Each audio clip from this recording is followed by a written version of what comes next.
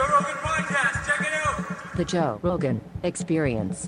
Train by day, Joe Rogan Podcast by night, all day. No glasses or no glasses?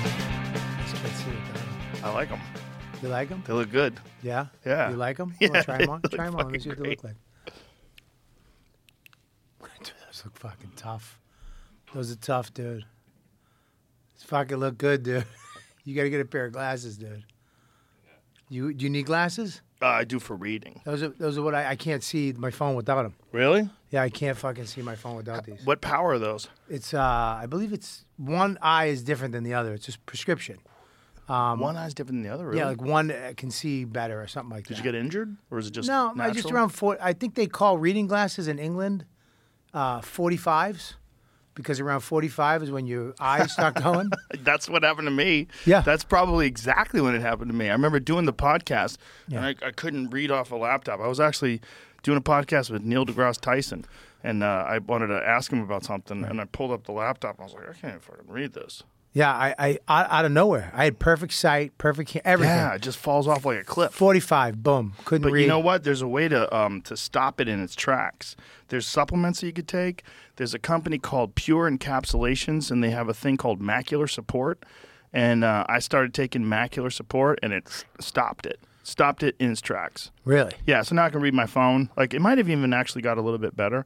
So, like, I don't have a problem reading my phone, like reading text messages Right. and shit. It's no problem. Well, but I prefer, like, if I'm reading an article, I'll read with glasses on. Well, the thing that sucks too is that they don't make cool glasses for men, reading glasses. Those are fucking cool. Well, this is They have, like, a nice red tint to them. this is from this guy in the East Village, my friend Anthony. They look like they're from the East Village.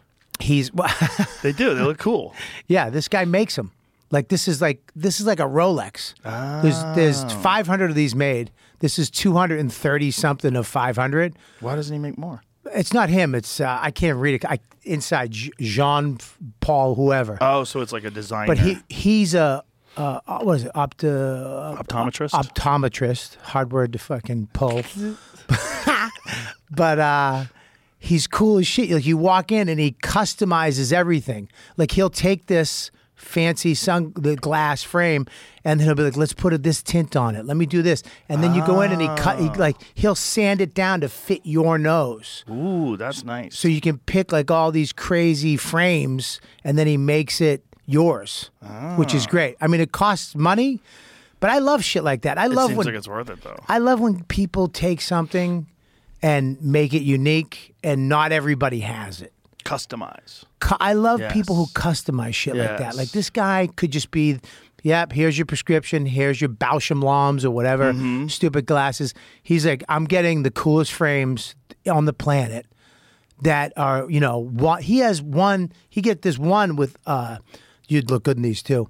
They have Thunderbirds, silver Thunderbird going down the side. It's like Elvis would buy these glasses. Dude, like, I'm in. You have to be, the motherfucker to wear these glasses, and they're like $1,600. Are they online? Can I see what they look like? Yeah, his name's Anthony. Shit, I forget his name. Yeah, he has a whole Instagram.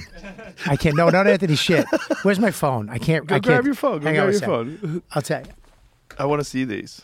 Because those are dope. The ones you have, I love the red tint. There's something about rose-colored glasses.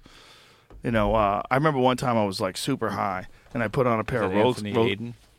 What is Anthony Aiden. Sorry. Yep, Anthony Aiden. Is this That's him right here? There he is. This Anthony guy. Aiden Opticians, Coolest guy ever. East and Village. Where's Yeah. the Thunderbird ones? Thunderbirds. Yeah, type in Thunderbird. Here we go. I wanted Is it these a glasses search? so bad I couldn't pull the trigger though because I'm just not. 0 results for Thunderbirds. What about Thunderbird? Yeah, I got a no? picture of it. No, nothing for birds. Just go through the catalog and see if you can find it. They look dope though. Page 1 of 5. Look at these glasses. Jean. Yeah. Okay. There you go. Now you're getting there. Look at these. Jean. Oh yeah. I don't know. Maybe there's a Thunderbird on the side. Maybe they have them like behind the case. No, he only gets one pair in black, one pair in tortoiseshell, and they're like $1,700 without prescription. Wow. And and they're fucking nuts. Yeah, those are my glasses right there. The ones right there? Those are the ones he made those and put them up on his site. Very nice. Yeah. Here, let me see. I got this picture of it. But I love guys like this who just take something and make it better. Oh, yeah, for sure. Yeah, it's cool. Craftsmanship. Exactly. That's exactly the word. I craftsmanship. Yeah. I'm a big fan of craftsmanship. Me too. Yeah, I love when people make shit. You know, I love when people make art. I love when people make like tables, like this table. When I got this table done, I love the fact that somebody carved this. This is our friend Drew. Yeah. What's Drew's last name, Jamie? Who did the table? Drew Teague. He's a bad motherfucker, and he made us this table. We had another one like this at the old studio, but it was a little bit too big. It was enormous. And so we had him construct this. Well, you look at a table like this and you're like, yeah, I could do that. And then you realize how hard. I watch wood stuff on Instagram all the time. It's my favorite.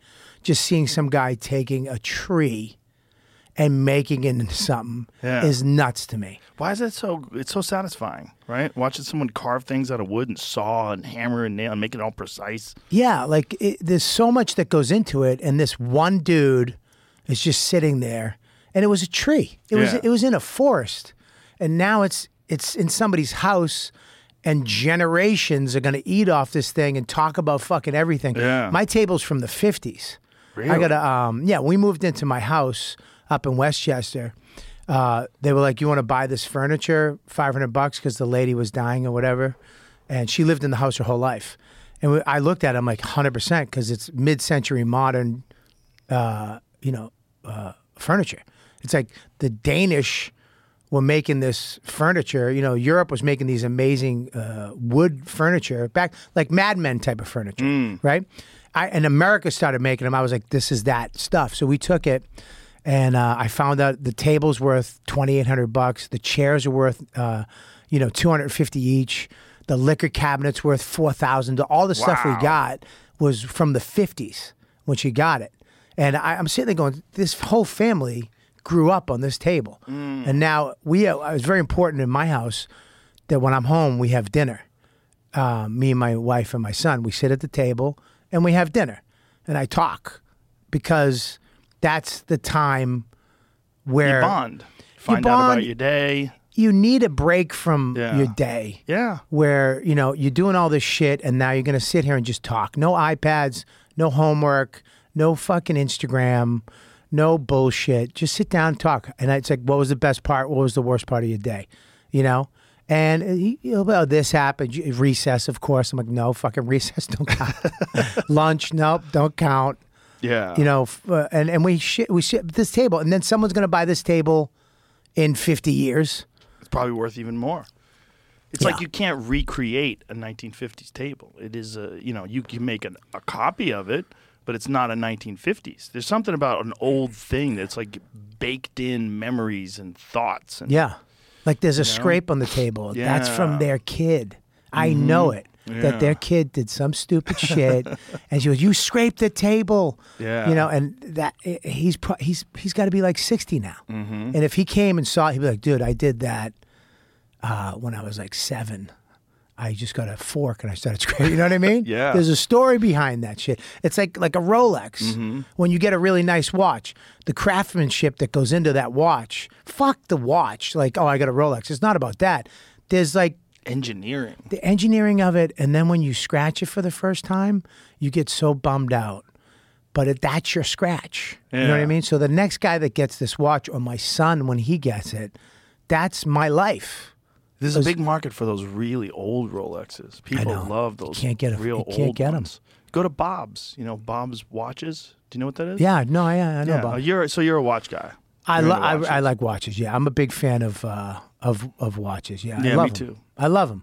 I go to Mayors in Tampa, and I go to Watches of Switzerland in New York. What is Mayors? Mayors is a big watch place in just a in watch Tampa. collector's place. No, they're just Watches Jewelry of Switzerland. It's like an authorized Rolex dealer. So you want to go? You're just all about Rolexes. I know. I like German watches. I like watches. Like when I toured with Louis in Europe this year, in Paris. I was like, I want to get a French watch. I got this $400 watch called Lip. It's just LIP. It's a nice watch. It's a diver's watch. It's $400, but it's gorgeous.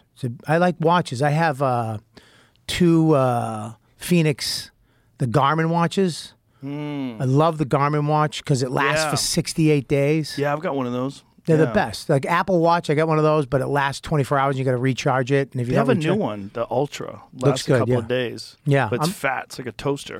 it's still like 2 days. Like the Garmin it's 68 Yeah. days. Yeah. If you and set it right. it also, like, if you run the GPS, it's less.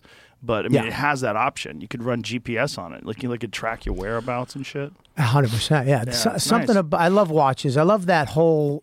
I love knives. Me Like, too. Did you get a Jack Lore yet? No. What is that? It's a bushcraft knife. Bushcraft. Yeah, Are you learning bushcraft, Bobby? dude, buddy, I'm telling you. By the way, you should never take those glasses off. Why? They're perfect for you. Aren't they? They're perfect. I got to take them off at some point, Every now and then. Take them off when you fuck. dude. Yeah. Well, then I guess I'm never taking them off. I'm 15 years married. Fucking goddamn it. Bushcraft. Bushcraft, dude. I love bushcraft. What does that mean? What does that word mean? I mean, It means like I don't. learning how to like live in the bush, right? I'm not. I'm not a bushcrafter. You ever heard of me and Ari and Joe List, the Bushcraft Party Boys? No. You've never. He's saying like it's like a fucking hit album or something. It was. How would I know? It was a fucking hit. It was a hit, I've never heard of it. What's It the wa- Bushcraft Party Boys? What does that mean? dude. Bushcrafting is like when you go in the woods and you survive. You make a Right. shelter. Right. You make a chair. You get all the stuff you need. Do you know how to do all that And shit? yeah, I know how to do it. Can you Not- start a fire 100%. with flint? Yeah, I haven't done flint, but I have a flint. I do have a steel and flint, but I have a ferro rod. It comes with the knife, Oh. like a bushcraft. Like this guy, Jack Lore, and Ray Mears is the guy who started it in England. Bushcraft, big bushcraft guy, and they'll just go out in the woods. And did it go out? Yeah, thank you. And they have these knives that you can pretty much do everything with. Like you just go in, you'll make a shelter, everything with this knife you can do. Is that you guys? That's us. That's the Bushcraft Party Where Boys. were you guys? That's beautiful. So, dude, I'll tell you, gorgeous. Where is that? That's beautiful. that's in New York. That's the Catskills. Oh, that's a good place to get Lyme disease. So we go up. This is so crazy. We go up. All right, check this out. We go up. I find the spot where we're going to go hiking, right? So we hike 2 miles up this road. It's an old dirt road that they used to, horse and buggy used to go up. And you get to the top and there's an old hotel, but it's all just the frame of it. Dilapidated, Yeah. yeah. But it's creepy and beautiful and awesome. You get to the top. It's 2 hours up to the top. Then you go down the other side and it's a regular trail. And that's another 2 hours down to this lake. I forget what lake it is, Echo Lake. And it's called primitive camping. This is beautiful. That lake is so pretty. It's unbelievable. And it's all beavers are in there. You can see all the trees. There's a photo of it. Are there fish in that lake? Yeah, there's fish. There's everything. Did you guys fish? No, we didn't fish. We're not fishing. But I brought filet mignons, Italian sausages. Nice. Did you? Yeah, I cooked Look at everything. that. Did you film that coyote? No. So we're out there, and I'm the one who kind of knows about all this stuff. So I told him about the bears. So we get up there. I'm like, this is how you got to hang a bear bag. You got to, if you're going to take a shit, it's got to be 150 feet from the trail and water. You got to dig it out. You poop. You can't just shit. Right. You have to dig it out, poop, wipe, put that in the hole, take baby wipes. You got to carry that out with you back in a Ziploc bag. All this stuff. Snakes. There's huge rattlesnakes up in the Catskills. Big rattlesnakes up there. Really? Yeah, you have to be very careful of rattlesnakes. So is there a lot of black bears up there? Is that what it is? There's black bears up there. I told them about that, but they're going to stay away. I was just don't have food in your tent. You can't. There's certain things like because we're primitive camping. There's nobody around. Right. There's nobody around for 4 hours. How deep did you get in there? How far did you walk in? We walked 4 hours in. Like, So what is 2 it? hours up, 2 hours down the back. Wow. So if somebody gets hurt, it's going to be a problem. So I cooked up a storm. I have this, it's called the Firebox. It's this little steel box that's flat Sure, I and know then it what that opens is. up. Right. Yeah. I cooked everybody rice pilaf. We had this sick meal. Dude, look at you. You guys have rain gear and Oh, everything? everything. We had Wow. we had food. We had cigars. We had the fire. How many days you guys stay up there? We did one day. We went up for one night, packed up. That's fucking beautiful. So we get into I went early because I'm old. So I get into my tent around 11:30. Around 1:30, I hear them zipping up that tent. Mm-hmm. And they get in. And then as soon as they got in their tent, a pack of coyotes. And I don't know if you ever heard a pack of coyotes. Oh, yeah. Sure. I've never heard them. I didn't understand the noise. It doesn't sound. It sounds like something's being murdered. Yeah. I thought, oh, something like that. It's like, Yeah. It's the scariest fucking sound. You know what they're doing when they do that? They do roll call. Is that what they're doing? Yeah, they're making sure either they kill something and they want to let everybody know that they killed something, so they let all the other coyotes know, or they're doing roll call. And here's what's interesting. When they do roll call, if one of the coyotes doesn't respond, that means the coyote probably got killed. And when a coyote gets killed, the female coyotes in the pack produce more litter. It's one of the reasons why coyotes are everywhere. They're one of the most unusual animals in North America in that when their populations decrease, the female litters increase. Like they make more babies and they spread their territory out. Because they used to be limited to the West.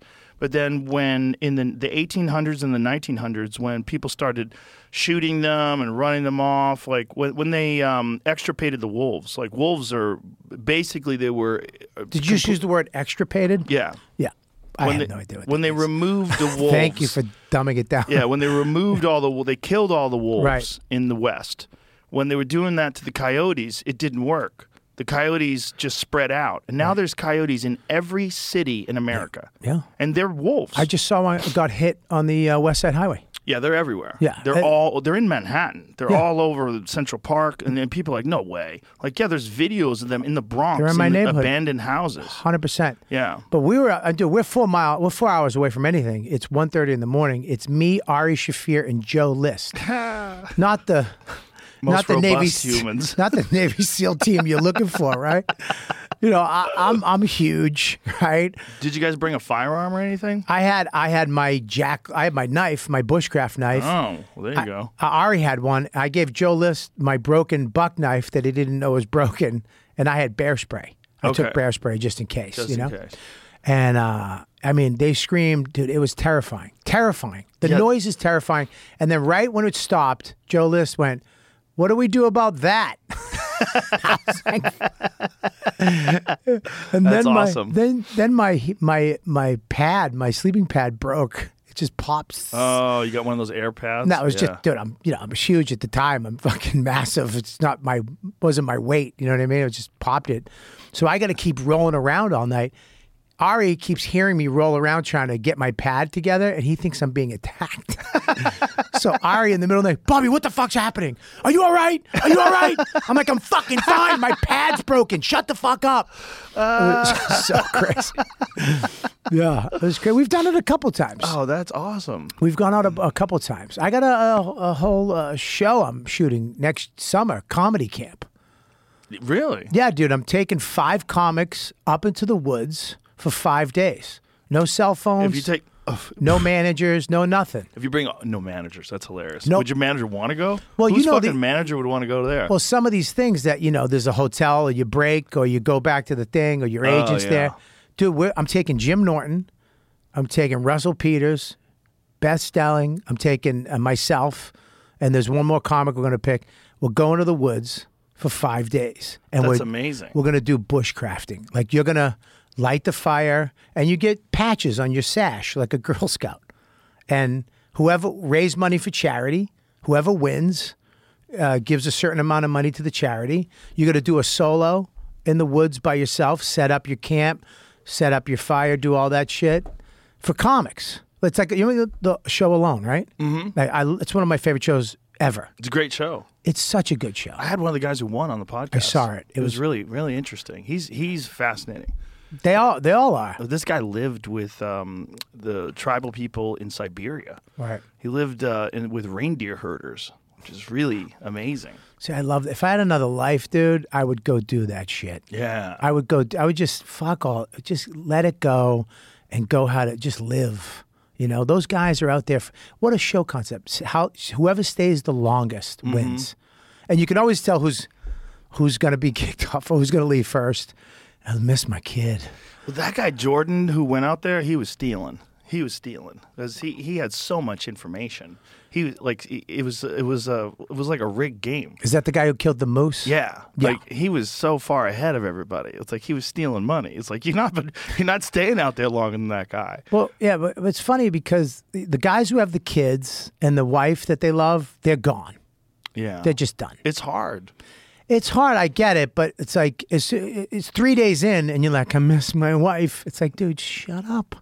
Just Yeah, at just least do accept 20 it. days. You know what I mean? And Jordan did I think 60. 60 something days. I think the Yeah. most is 80 something. Wow. And this guy, I think he had a sharp shovel, and he just knew how to do it. I forget his name. I follow him on Instagram. But that guy, he knows that fat is the key to surviving. Well, remember a Wolverine ate his It is fat? fat. Yeah. And so he had to kill the Wolverine. So great. he killed the Wolverine with a fucking axe. Yeah. That's some man shit. That's hard shit. That's some hardcore shit. I ran into a badger when I was in. Did I tell you about this, Jamie? I didn't tell you. I ran into a badger when I was in Utah in the mountains hunting Yeah. a couple weeks ago. Yeah. And we stopped the truck. The headlights were on. This badger was in the middle of the road, and I said, "Let me go get a fucking photo with this badger." And as I walked up to it and started filming it, its hair went up and it started walking towards me. Yeah. This little thing. Yeah. And I'm No like, joke. "Oh, whoops, gotta go!" I fucking jumped Did back. you see that video of the badger fighting a pack of lions? I've seen that. Yeah, That's yeah. crazy. No, it's amazing. And it won. Yeah, they're fucking terrifying animals. They're so ferocious. How am I find this? 'Cause I got this in here. It's amazing that an animal that small, like a wolverine or a badger, Yeah. that big animals are terrified of it. Yeah. Like big predators are terrified of it. Like what the fuck? What are they doing? Let me find this. But that show's so great, but even that guy, because it's like, okay, fine. I know the animals, the moose will kill you, Wolverine will kill you, but if you know what you're doing, you're the top of the food chain. Yeah, if you know what you're doing. If you know what you're doing, you're the top. And that guy was pretty amazing. Well, humans with weapons are always at the top of the food chain, but humans without weapons are at the bottom. I mean, you can get killed by a rat. Like you have very little shot at anything. You're a human with no weapon. Right. Got it in here somewhere. I'm not gonna find. Oh, there it is. Here, I'll send this to you, Jamie. Cigar is so good, dude. They're good, right? No, this is one of the most people who get a cigar. Like, it's my cigar. It's garbage. I know. Like when Nick from Foundation Cigars sent these to me, I was very skeptical. Yeah. Very skeptical. It's such a great cigar. I mean, it's one of my favorites, and it's crazy you can't even get it. Well, look at it. This is it right here. So, give me some volume here. So this is we're it's like just at the end of the day. Hey man. Hey, man. So I'm just walking up to it trying to film it. Jesus. And I'm like, nope, gotta go. See ya. Yeah, exactly. I love it. Anytime somebody sees an animal, we always talk to them like it's like a surfer. Hey, what's Yeah. up, dude? What up, bro? Hey, bro. Hey, man. You cool, dude? Yeah, you not cool? Okay. I'd never seen one in a while before. That's wild. They're just such an interesting looking, like a little pit bull covered in fur. Just Right. like, It's funny because I bought a tiny house. I was telling you up in New Hampshire, and I want to see animals so bad. We go up in the summertime for 2 months. And, you don't see anything up there? I haven't seen. I saw a deer, but I know A there's deer? I know there's bear. I know there's a lot of bear. I know there's a lot of meerkats and you know mountain lions and stuff like that. But I haven't seen them. When you want to see them, is when you don't see them. There's moose up there too. Moose, there's everything up there. There was more animal sightings in Westchester on my Ring cam than there was. The deer. Deer in Westchester are off the charts. It's great. There's so many. There's bear too. There's bear. Yep. There's a bobcat. Wow. There's a bobcat. There's coyote everywhere. Well, they have a real bear problem in New Jersey. You want to know about this? This is kind of crazy. The highest population of bears in the entire country is in New Jersey. That's crazy There's more bears per capita in New Jersey. because you can't kill them. because you can't kill them now. They used to be able to until this new governor. This new governor came along. Like, let's stop the bear hunt. Because they're teddy bears and they're yogi and they're our friends. Did you see the video? I posted the video on my Instagram yesterday of a hiker.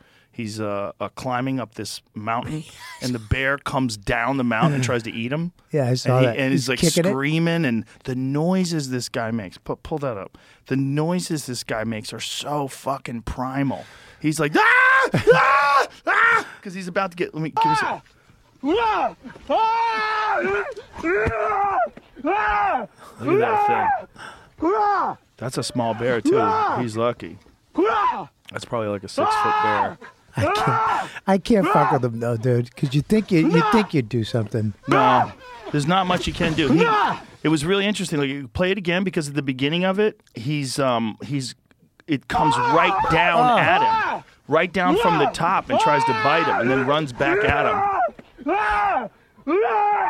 He's lucky he had the high ground after that. He kicks like a bitch too. He's lucky. He's lucky that bear did just bite his foot off. Poor guy, man.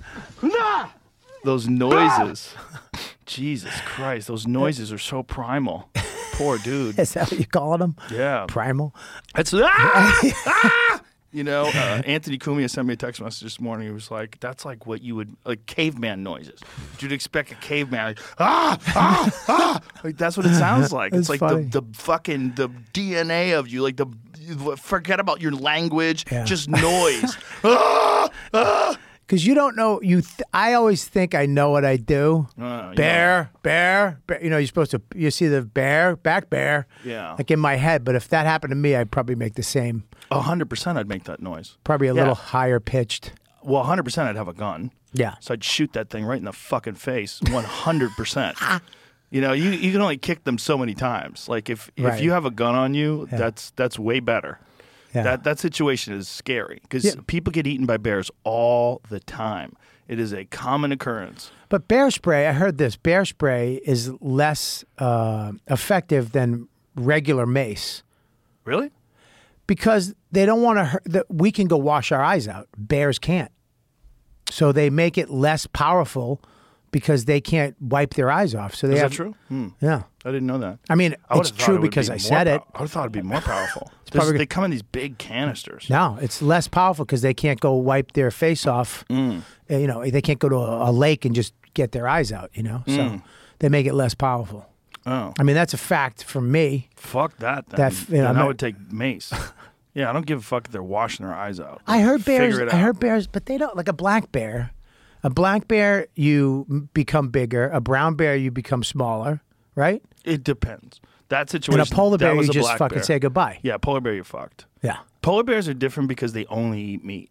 Right. So a black bear will eat berries and it'll eat leaves and grass and it'll also eat meat. A grizzly bear, same thing. Polar bear, there's no grass where it lives. So all they do is eat meat. They're the most predatory of all bears. Yeah. Yeah. You ever heard of a short-faced bear? No. That was the bear that probably kept human beings from crossing the Bering Strait. The Bering landmass during the Ice Age, when the continents were connected and you could walk from Asia to America, there was a bear called the short-faced bear that died off when all the megafauna died somewhere around 12,000 years ago. There was a mass extinction of megafauna, and the short-faced bear was amongst them. It was like twice the size of a polar bear. Jesus Christ. And it had long limbs. So it's like a cat. Find a photo of a short-faced bear in comparison to a person. Holy shit. Look at the fucking size of that thing. I mean, could you imagine if you saw that thing running towards you? Like, that's it. You're done. But this is why I love man, because they found a way to take that down and make a coat out of it. with a rock connected to a stick. Yeah, they were like, listen, man. Fucking look at that thing, man. Just imagine being a primitive man with like animal skins covering your dick, wandering through the forest trying to find a squirrel to feed to your children. Why don't they make a movie? They made one movie a long time ago with a crazy bear. I don't know if you remember it. I forget the name of it. There was, some nuclear lake and the animals ate out of it and tadpoles were this big. And there was a fucking bear like that just going around killing everybody. What was it called? It started with a P. It was scary as shit, though. Prophecy. Prophecy. Oh, I remember Remember this that. movie? That was 1979? Right. Wow, I didn't know. You know that's when Alien was? The movie Alien? That was 1979. Really? Yeah, I thought it was way later than that. That's Prophecy. Yeah. Look at that fucking stupid thing. That thing, it's people just be in a tent and it just goes, and just. Oh my God, just that's a tent. amazing. Yeah, look at the car. That's amazing. Look That's at like, that. Nice truck. look at that What is that, bear. a Defender? That's an old Jeep, maybe? That's a fucking... That's hilarious. Yeah, you think you would have like, oh, this is the movie? Cool old cars. Oh, look who's in it. Oh, my God. What's her face from Rocky? And that sucked that she's what's her face from Rocky. That's what she is. I know, but That's what's her face from Rocky. it's Adrian. Talia Shire? Tyler, that's what's his name's sister. Who? Polly's sister. No. Yeah, she was hot. The guy who directed the Godfather. Oh, really?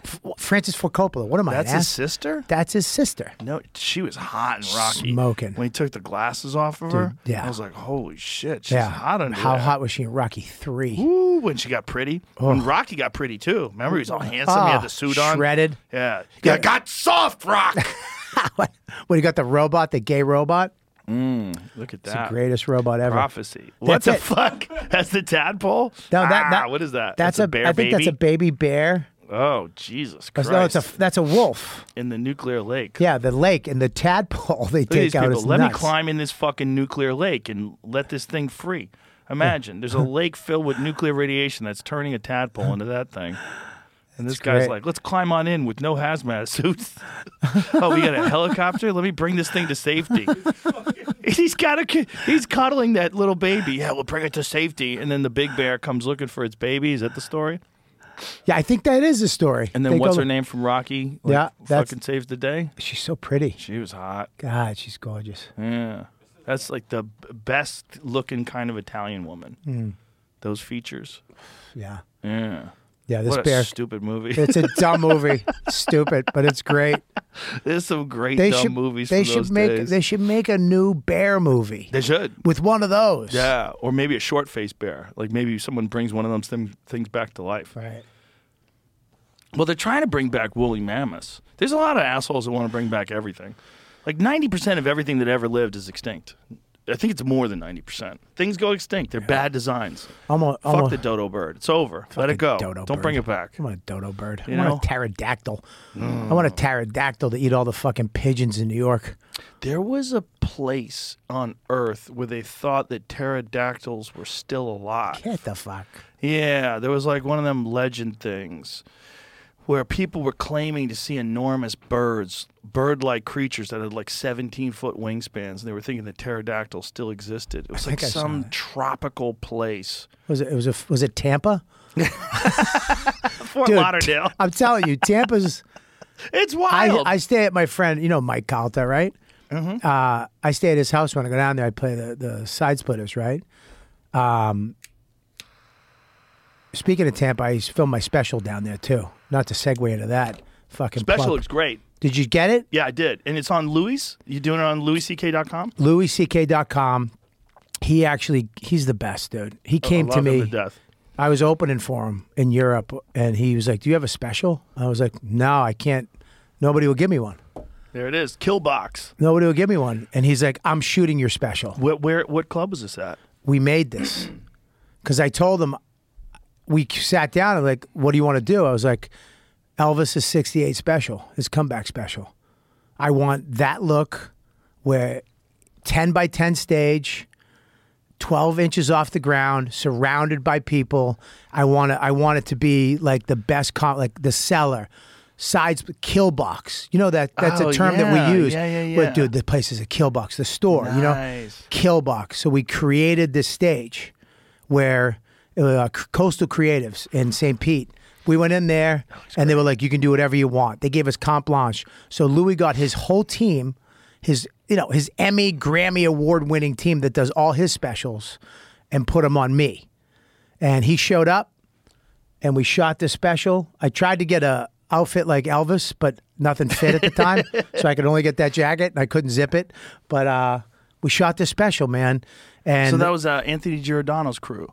The same people that do my stuff. Is it? Yeah, they do all my specials too. Dude, I Yeah, can't. they're the best. Because I wrote this on a piece of paper. I drew it. Like, this is what I want. And Yes, and then yeah. you show up that day and you're like, holy shit. Anthony is he's the director of the UFC. Is he? Yes. And he's directed my first special for I don't know me if it was in him. 2009. It was- I know he does Louis. Well, then I think he was involved. Brady was involved. Leah. Yeah, Brady. Brady. Okay, yeah. Yeah, that's Okay, that's yeah. the people. Positive Yeah. image. Yeah.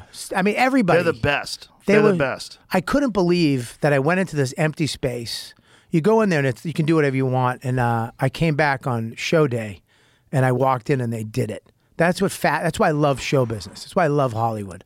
That's the part I love. People can make things happen. They just, it's like impossible to me. Like in my head, I'm like, dude. And then Louis comes in. I step on stage. I'm like, dude, I love it. It's perfect. Louis comes in because he's a genius. And he goes, this is wrong. That's wrong. Put this over there. Do this. I need 50 more people over here. I need 75. Put tickets, Bobby. Go to your Instagram. Sell more tickets. I want to fill this in. 30 minutes. And he made it 100% better. Wow. Because he just sees what he wants. He changed camera views. He did all the stuff. And they had, and then by the time we shot, it was unbelievable. And we did 2 shows. A lady almost died. Why? What happened? Dude, I go on stage. I got Mike Calta's band, Pitbull Toddler, just a Florida, a bunch of chubby dudes in T-shirts, drumming. Just, they're awesome. They just jamming, kicking ass. And he's one of my best friends. He's my best friend, Mike Calta. And he goes, ladies and gentlemen, with his radio voice, give it up for Robert Kelly. Camera goes down. I walk out. It's perfect.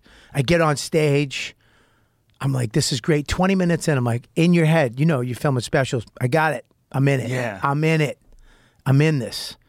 And then I hear, help her. And I was like, what the fuck? Please help her.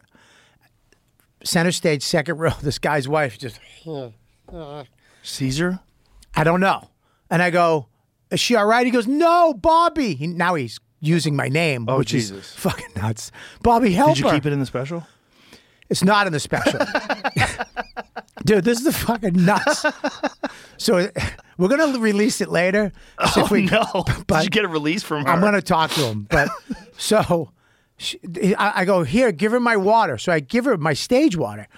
And I mean, chairs are flipped, lights are on. I'm off stage. There's chairs on the stage I was just murdering on at my special. And everybody knows when you shoot a special, you have 2 shows. The first one you get, the second one is just to have fun, right? Right. And I was doing it. I'm off stage. I immediately get a stress eye headache.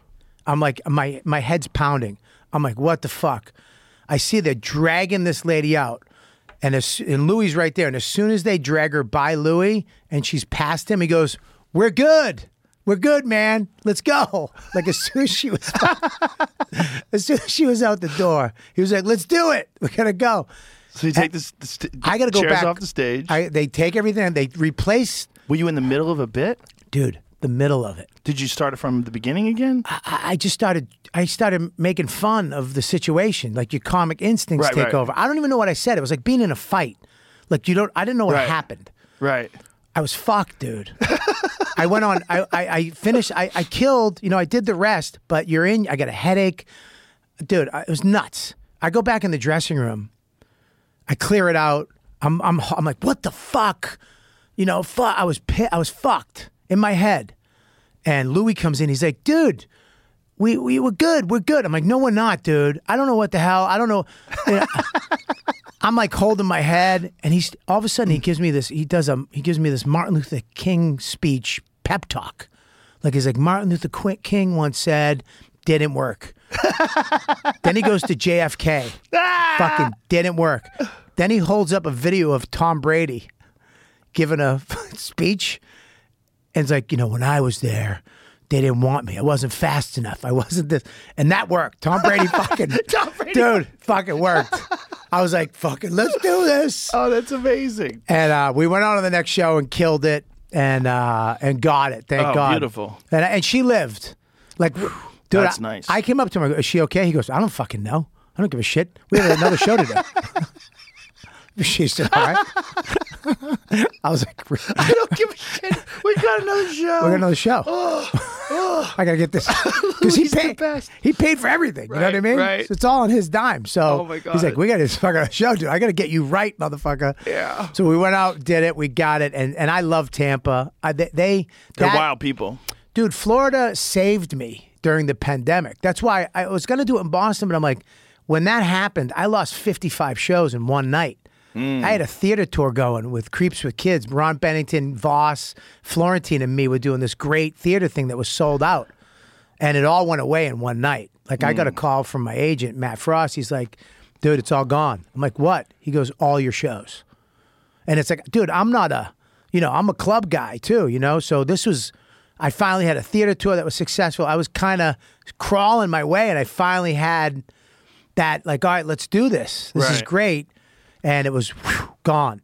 So Florida saved my ass because Side Splitters, Versanis, McCurdy's, all these clubs down there, I could go down and fill the place up and do shows. So I was like, I got to go down there and do this. And Mike Calta, promoted the fuck out of it. So Well, it's one of the only places where you could do shows. it was one of the only places you could do shows, but you could do shows without the masks. Yes. Because to be honest, dude, I'd rather not perform than I can't. I need your mouth. Yeah. I need your mouth. Yeah. Because other than that, the eyebrow movement is the same as a great joke, or you're offended. You know what I mean? Like, And you hear yeah, I don't know if you hate me or love me. It's the same Muppet shit. laughter through a mask is just It was very it was, strange. it was the worst. I only did one show with people with masks on in the crowd. Well, I did a few outside with Chappelle where they were supposed to have masks on, but Yeah. people didn't really have masks on. Yeah. Most people were like, fuck it, because it was in Texas. Yeah, But I that was love- like peak pandemic. right. But I did a show in Houston. We did the Improv in Houston when you were still allowed to do shows indoors. Right. And people had masks on. It Yeah. was very strange. Oh, the special, dude. It was so fun. Nobody gave a fuck. We jammed them in there like sardines. Nobody gave a shit. When dude. was this? When did you film it? We filmed it, I think, in March. March. We went down there one night, rocked it out, and then Louis put it on his website, man, which is nuts It's great. because he's creating his own. It's like, okay, I love that we don't have to ask. I don't have to get a yes anymore. It's like, all right, you don't like me, whatever the fuck reason, Netflix, whoever, it's fine. I'm cool. I don't hate. You know what I mean? It's not like fuck them. I don't have time for that shit. Right. And I couldn't afford to do it the way I wanted to do it. I know I could do it another way, but I wanted it to be special. I believe that, I wanted it to be special, and this was in my head. That Elvis comeback special was always like, that's the baddest Elvis ever. And granted, I was Elvis at the end of his career, not really at that time when he was peak, and Louis, this is why I love him, man. He was like, I got it. Okay. I was like, great. And he did it.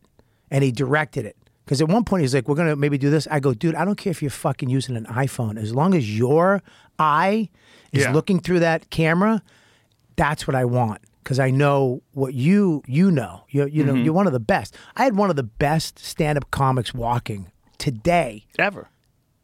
but alive Yes. right now, Yes. Directing your special. paying for it. Paying for it. Directing it. Producing it. Yeah. Amazing. It's I can't tell you how amazing that was, and the pressure's on too, because if you suck, you kind of wasted his money and his time. But he put it on his website, which is nuts. I mean, that's crazy because that people covet. When you get it, it's hard not to covet it because you're so afraid of losing it. Mm-hmm. But he's just like he's creating his own Netflix on his website. The movie's there, his TV show's there, Yep. his specials are all there. Yep. You can go there and pick what you want. My special's there. It's crazy that it's on there. And It's brilliant. What he's doing is brilliant. And it's a perfect answer to the problems that he faced after getting canceled. I brought him to my club. I bought a club in Austin. I brought him there right when we were about to pour cement. And he was like, make the stage shorter, drop the ceiling down even lower, like do this, do that. I'm like, whatever he says. Just do whatever he says. Right. I just said, what else do you think? He's like, so all the ideas that he had, we implemented all of them. They were perfect ideas. Right. Like the stage was a little too big in the small room. We have a small room that's like 120 people. He's like, why is the stage so big? It should be smaller. I'm like, you're right. It should be smaller. How much smaller? He's like, cut it down here. I'm like, let's do it. Yeah. Let's cut it. He has an eye for things. He's like he shouldn't be doing comedy. He should be like curing fucking cancer. You know what I mean? Like his brain, if he puts it in a direction, he just does it. It's like crazy. Like he's a really intelligent. When you mix intelligence with humor, it's so powerful. Yeah. You know, you have the same thing, dude. I mean, I remember when I was coming, I don't know if you know this, but when I was coming up in Boston, I got a lot of shit for my comedy because that's when Evening at the Improv and comedy, half hour, all that stuff. And I remember people telling me, you have to clean it up. You need 7 minutes of clean material. You need 7 minutes of clean material. Dude, you're too dirty. You talk about stuff. And I'm like, dude, I just got out of rehab. I was in jail at 13. My life is about bullshit and banging. And I don't understand. I can't fucking read a newspaper. I barely can read. What do you want to read? You want to write topical shit? I don't have that. And I remember I saw you on MTV's Comedy Half Hour, and you were talking about getting how much pressure you apply to you don't want to hurt how much to push a girl's. I mean, is there a thing? You know what I mean? It was when a girl's like, she's like kissing your lips and kissing your neck, kissing your, but she's spending way too much time in this particular area. You're trying to encourage the downward trajectory of her affection. So you're like arching your back and you're putting your hand on your head, but you don't know how hard you can push her head before she gets mad. It was fucking genius to me because every guy has been through that because you don't want to be a fucking asshole. Right. But it's like, dude, this is doing nothing. Right. My nipples, I don't like it. What are you doing? And I was like, that's it. I go, that's what I want to do. That's the fucking comedy. That exists. Well, we were stuck in a time where there was a transitionary period between like doing sets for the Tonight Show, which made careers. Right. Like back then, Stephen Wright got on the Tonight Show, Richard Jeni, these guys got on the Tonight Show and it made their careers. Everybody knew them from the Tonight Show. Yeah. But there was guys like you and me that were stuck in this, we were wild kids. Right. And we were like early 20s and we were like, that's not what I think about. Right. And I remember there was a guy that I work with at Nick's Comedy Stop and he was telling me this, you got to clean it up. You got to stop saying fuck. You got to do this. I go, but my favorite comics are like Dice Clay. And he goes, so you're not Dice Clay. I go, well, Dice Clay wasn't Dice Clay until he became Dice Clay. Like, what? That's what I want to do. I don't want to do what you're doing. Yeah. Like, get it in your fucking head. That's not what I want to do. And he's like, well, you're going to work shit rooms.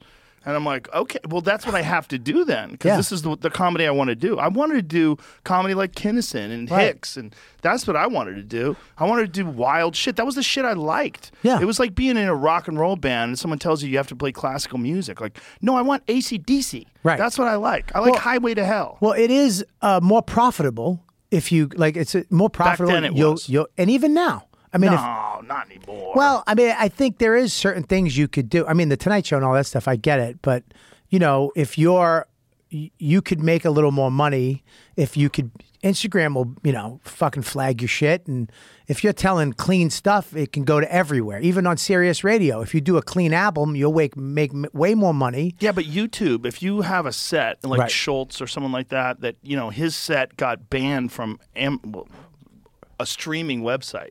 Oof, one of the streamers. That was good. I almost that was said a nice catch. And they said, look, you got to edit this. And he's like, I'm not editing it. So I'm going to release it on my own website. Then I'll just put it on YouTube. And YouTube, it's got like fucking 7 million views now in like a month. Schultz is the best. He's genius. Did you see the shit he put about Kanye today?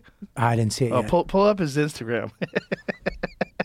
He's the best. This Kanye's losing his mind. He's helped me a lot with this too. I did his podcast, but he came up, he goes, I want your clip person. I want to put me on a text thread with them. I want to tell them exactly what. He's another guy who doesn't covet. He's just like, dude, I'm going to tell you what to do. Do what I say, and shit's going to happen. And he is 100% right. He figured it out, and he shares that information if you want it. And he's helped me out so much. He's a great guy. He's great. He's a great guy, man. He's a funny motherfucker. And he's on the path. He's fucking focused. He's on the path. Yeah. Did you I find? had to type his entire name in to get his name to pop Oh, up. Jesus. He's shadow banned. Hold up, but put it up for the beginning. He's like a classic Hollywood star from back in the day, too. His looks. You gopher-faced Deutschbag. This week, Kanye went on a media blitzkrieg. He threw so many stones at the Jews, he's now an honorary general in the West Bank, which is soon to be the only bank that will accept him. JP Morgan actually canceled his account, so the only transaction Kanye is going to have is when Caitlyn drops off the kids.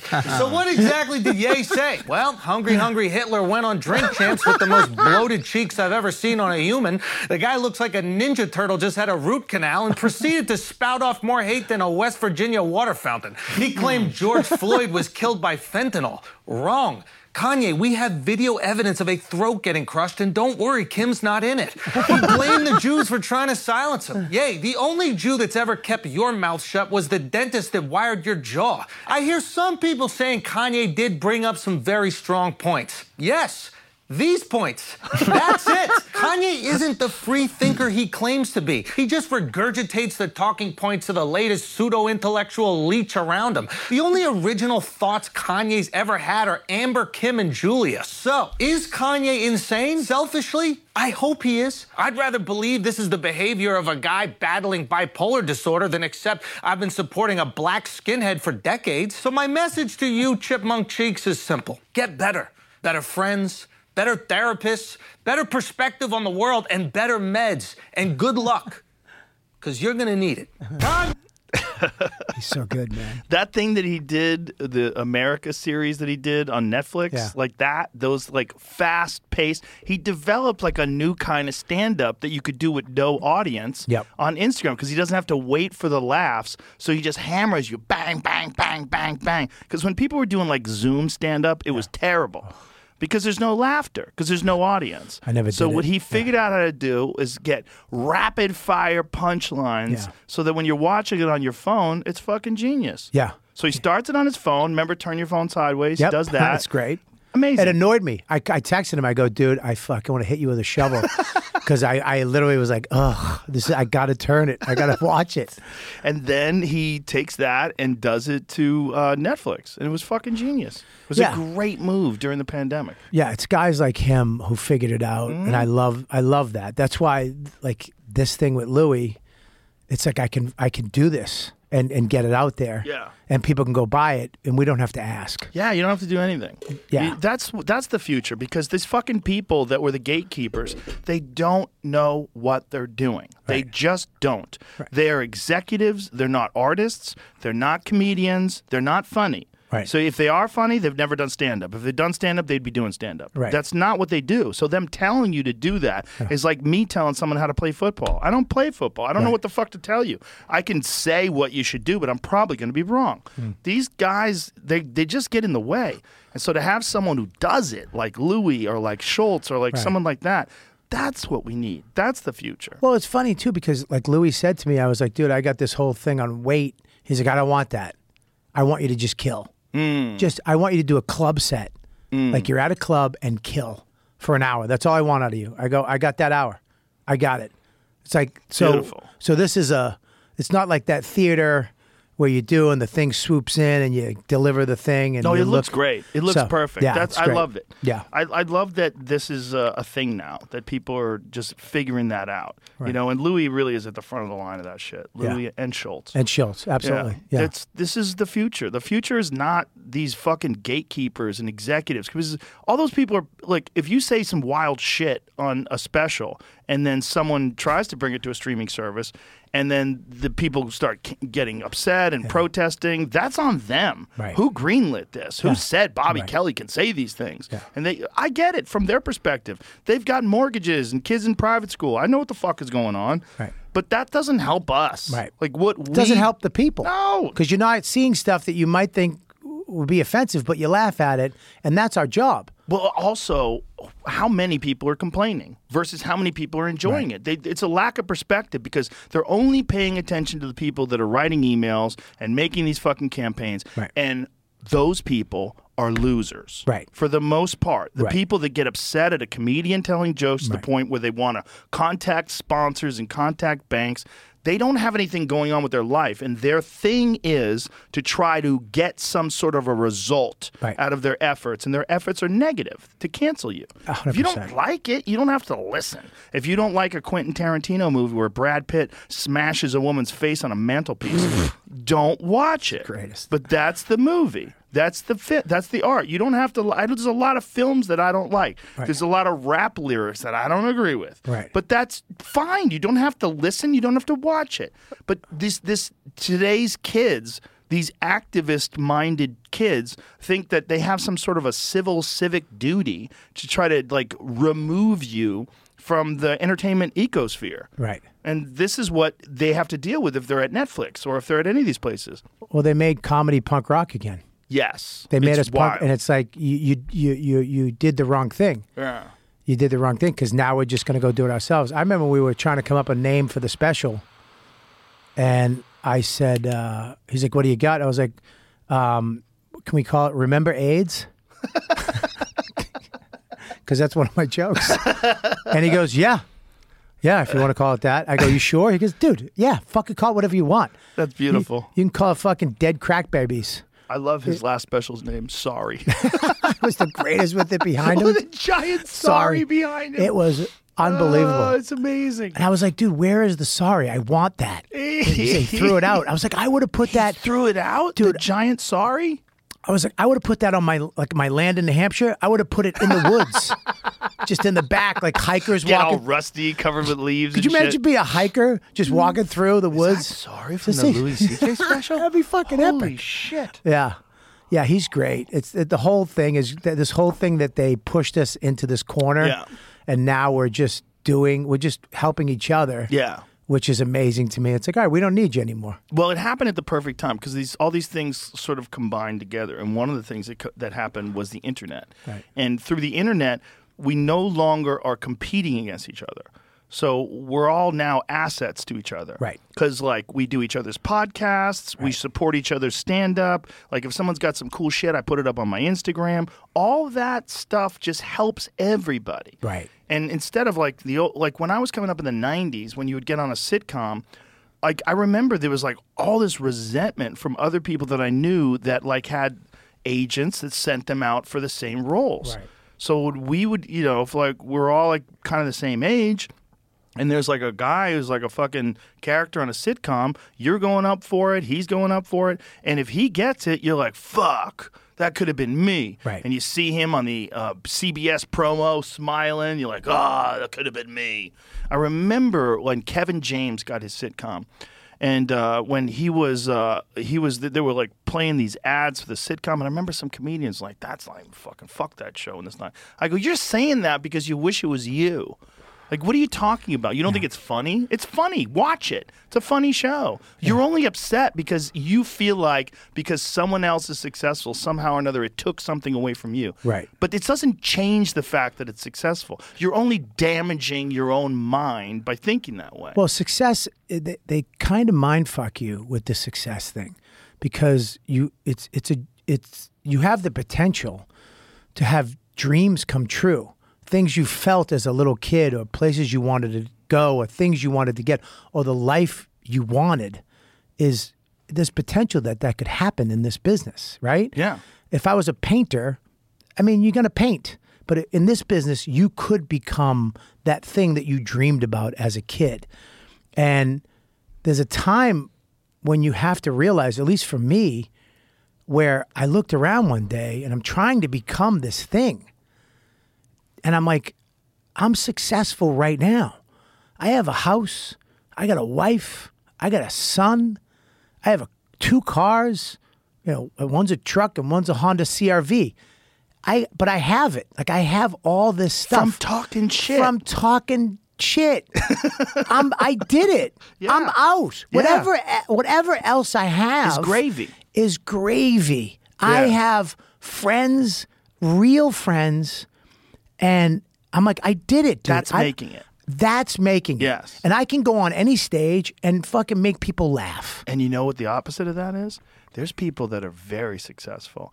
They're very famous. They have shows. They have this. They have that. And no one likes them. Yeah. They're the opposite. That's not making it. It's not you making think it. you're making it because on paper you're successful. So you're always trying to compare your success to other people's success. Yeah. And you're always trying to stay ahead of them because it's the only thing you have. That's it. Because you don't have the friends and you don't have the family Mm-hmm. and you don't have love from your peers and like just fun times, hanging out, talking shit. You don't have gratitude. Right. You have don't. gratitude. Every day I wake up in the morning and I don't touch my phone. First thing I was touching my phone. I don't touch it. I sit on my bed and I think about what I'm grateful for. It's usually my kid, my wife, my friends, my family. And all of a sudden I smile. Every day I start to smile. That's awesome. And then I go about my day. Because if I wake up and I just go and I grab the wheel and I just start, I fucking smash into shit. Right. You're on momentum then. If I wake up Yeah. and just take that 5 or 10 minutes to just think about all the great shit that I'm grateful for, and it's not any fame, it's not any, it never goes there. Right. It's always starts with my son, and then it goes to my wife, and things around like us, things we're gonna do, and I'm like, oh, and I just start to smile, and then I'm good. I'm good. If I don't do that, I'm yelling at somebody or I'm fucking angry and the anxiety sets in, the fear sets in, because anxiety and fear turn into anger for me. And then all of a sudden I'm like, this fucking guy and this, and then I'm like, but I'm at the point now where I can be like, chill, go sit down, think about what you got. It's great. It's fantastic, you know? Yeah. And now it's why, that's why I bought the tiny house. Like in the middle of the pandemic, I'm not rich, dude. I don't have a lot of money. You know, I mean, after this appearance, my special will sell millions of things and I'll be rich and we'll get cars together and I'll move to fucking Austin and I'll fucking play your club. Get yourself a Chevelle. I'd love a Chevelle. It's my fucking favorite car. It's such a badass car. But, you know, in the middle of it, I'm sitting there. I told my wife, I'm like, okay, everything was taken away. All the fame, all the shows, money. I'm figuring out how to make money. I got us. Don't worry about it. But we got each other. I go, I'm waiting to buy land in the country and I'm waiting to get the lake house I'm waiting to become famous, to become a millionaire, to be happy. No. Let's just do it now. Let's just be happy. Let's Yeah. go be happy right now. Yeah. I went and bought a tiny house from like the Tiny Homes of Maine, this awesome couple in the fucking woods of Maine. They build these amazing houses. Is it like a prefab where they like put together? Do you get to design it? You online, design it. Or? You can go. We drove up there. I met them. They live on a 60. Do they have a website? They have Tiny What is Homes it? of Maine. Go to Tiny Homes. They have 68 acres. They live on a old Christmas tree farm. Oh wow. Dude, me and my wife and my son and my dog drove up there. It was like 8 hours. We had to stop in Bangor for the night, and we went up there. They let us into the home. They're past Bangor. Yeah, it's near Canada. Oh Jesus. And we hung out with this couple. They're the coolest couple ever. There And it is. Yeah. Tiny Homes of Maine. Click on That's that my one. that's my house right there. Which one? The one to the right. That's the one. That's what I have. Right Oh there. wow. So that's fucking cool. Where the bed is our living room. That's Max is my son's loft. That's where the kitchen table is, where the couch is, and and then you could take those stairs up to my sleeping loft. And so the kitchen table folds out. No, well, it can, but we leave it out, and then yeah, like That's fucking great. we have a full kitchen, full bathroom, shower. So it's like a giant camper. It's yeah, it's funny. Yeah. It is. Yeah, but It is. you customize the whole thing, and That's fucking cool. and we went up there. We met with these people. We hung out with them, and we bought the house off them. And it's not that expensive. That's great. And they take it out on wheels. Well, we didn't. We Oh, you had it built out there? no. They drove it down. They drove it down from Maine. Yeah. Oh, so they drive it down in a giant truck and then they piece it together? We had to buy the land first. We went from their house to New Hampshire and I bought 2.5 acres in the White Mountains of New Hampshire. Wow. But behind my land is 500 acres of forest. Oh, wow. So we had my contract. The guy bought the land off of Barry, such a great guy. and he did all the land. So we had a septic put in. We had dug a well. That thing's hooked up. So we just so now. Do you have solar power or anything up there? Not yet. We have power. I have Wi-Fi. I don't have cable. There's no cable. We have Wi-Fi because I do my podcasting up there. So in the summer, Really? June and July, we go up to New Hampshire, and my kid goes to camp in New Hampshire, and I go out of there. So if I do get a gig, it's got to be a big gig. I'll leave there. So this whole summer, 2 months, I was up in New Hampshire in the tiny house. It was the best summer of our lives. My kid was going to camp. But there's a difference. You go to camp in Westchester, you're at a college pool playing in dirt and kickball in a schoolyard. You go up there, dude, he did a sleepover on an island. He's canoeing. He's hiking 4,000-foot mountains. I gave him a pellet gun. He's shooting a pellet gun. I gave him a bow and arrow. We're going to get our hunting license next year, me and him. Really? Yeah, dude. It's like I love. He walked out in the woods one day. He woke up. He had all camo. And he was out in the woods with his bow and arrow just walking around. And I was like, fucking thank you. Thank you. You know? That's great. And you don't need anything, dude. You don't need anything. One thing I learned when I went to LA, remember pilot season? Oh, yeah. Ugh. So anxiety filled. Yeah, there was Everyone's freaking out. it was 3 months you'd have to go to LA for pilot season because that's where they did all the casting. Yeah, I remember that. I first went in 93. It's terrifying. It It was just so weird. I remember I went out there. I rented a apartment in West Hollywood, and there was one fork, one spoon, one knife, one plate, one bowl, one cup. Was it one of those apartments like, what are they called? Oakwoods? Remember those? You know, they had those prefab places. Yeah. That's where I stayed when I first moved there. Norton stayed there too, and he had cockroaches. Oh, yeah, you have everything. Yeah. No, Coyotes. This was a dude's apartment Oh. above a garage. Oh, so you just It's rented. like an Airbnb. Oh, okay. And I realized that's all you need is one. I need one fork. Yeah. I need one spoon. I don't need Yeah, just wash it. 75. Yeah. So when we got this, I was like, baby, we don't need it. We don't need Yeah. all the space. We It's don't true. need all this shit. We're together. I mean, you have to love your family. If you get a tiny home, you can't love your son and like your wife. Right. Because you'll murder her. You know what I mean? Like if you kind of like your wife, get a house. Get a place you can hide. Yeah. But Yeah. but you can't. It was so you never even think about it.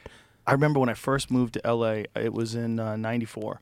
And I got an apartment in North Hollywood, and it was a nice apartment with a loft. And I had a pool table in my apartment. And I would come home to my apartment, I'm like, this is crazy. I can't believe I live here. This is amazing. And then after a while, I got used to it. And then I remember sitting down on the floor of my apartment one day going, oh, okay. It's just home. Like, you get used to everything. Yeah. And even if you're like now I live in a really nice house, but it's just a house. Yeah. You get used to it, you know? Yeah. Like it's just home. Like most things like that, like big, giant, crazy things, they're very overrated. Right. They're not worth the effort that it takes to acquire them, and you don't get the level of satisfaction out of having them that you think you would. There's some things you're going to enjoy in life.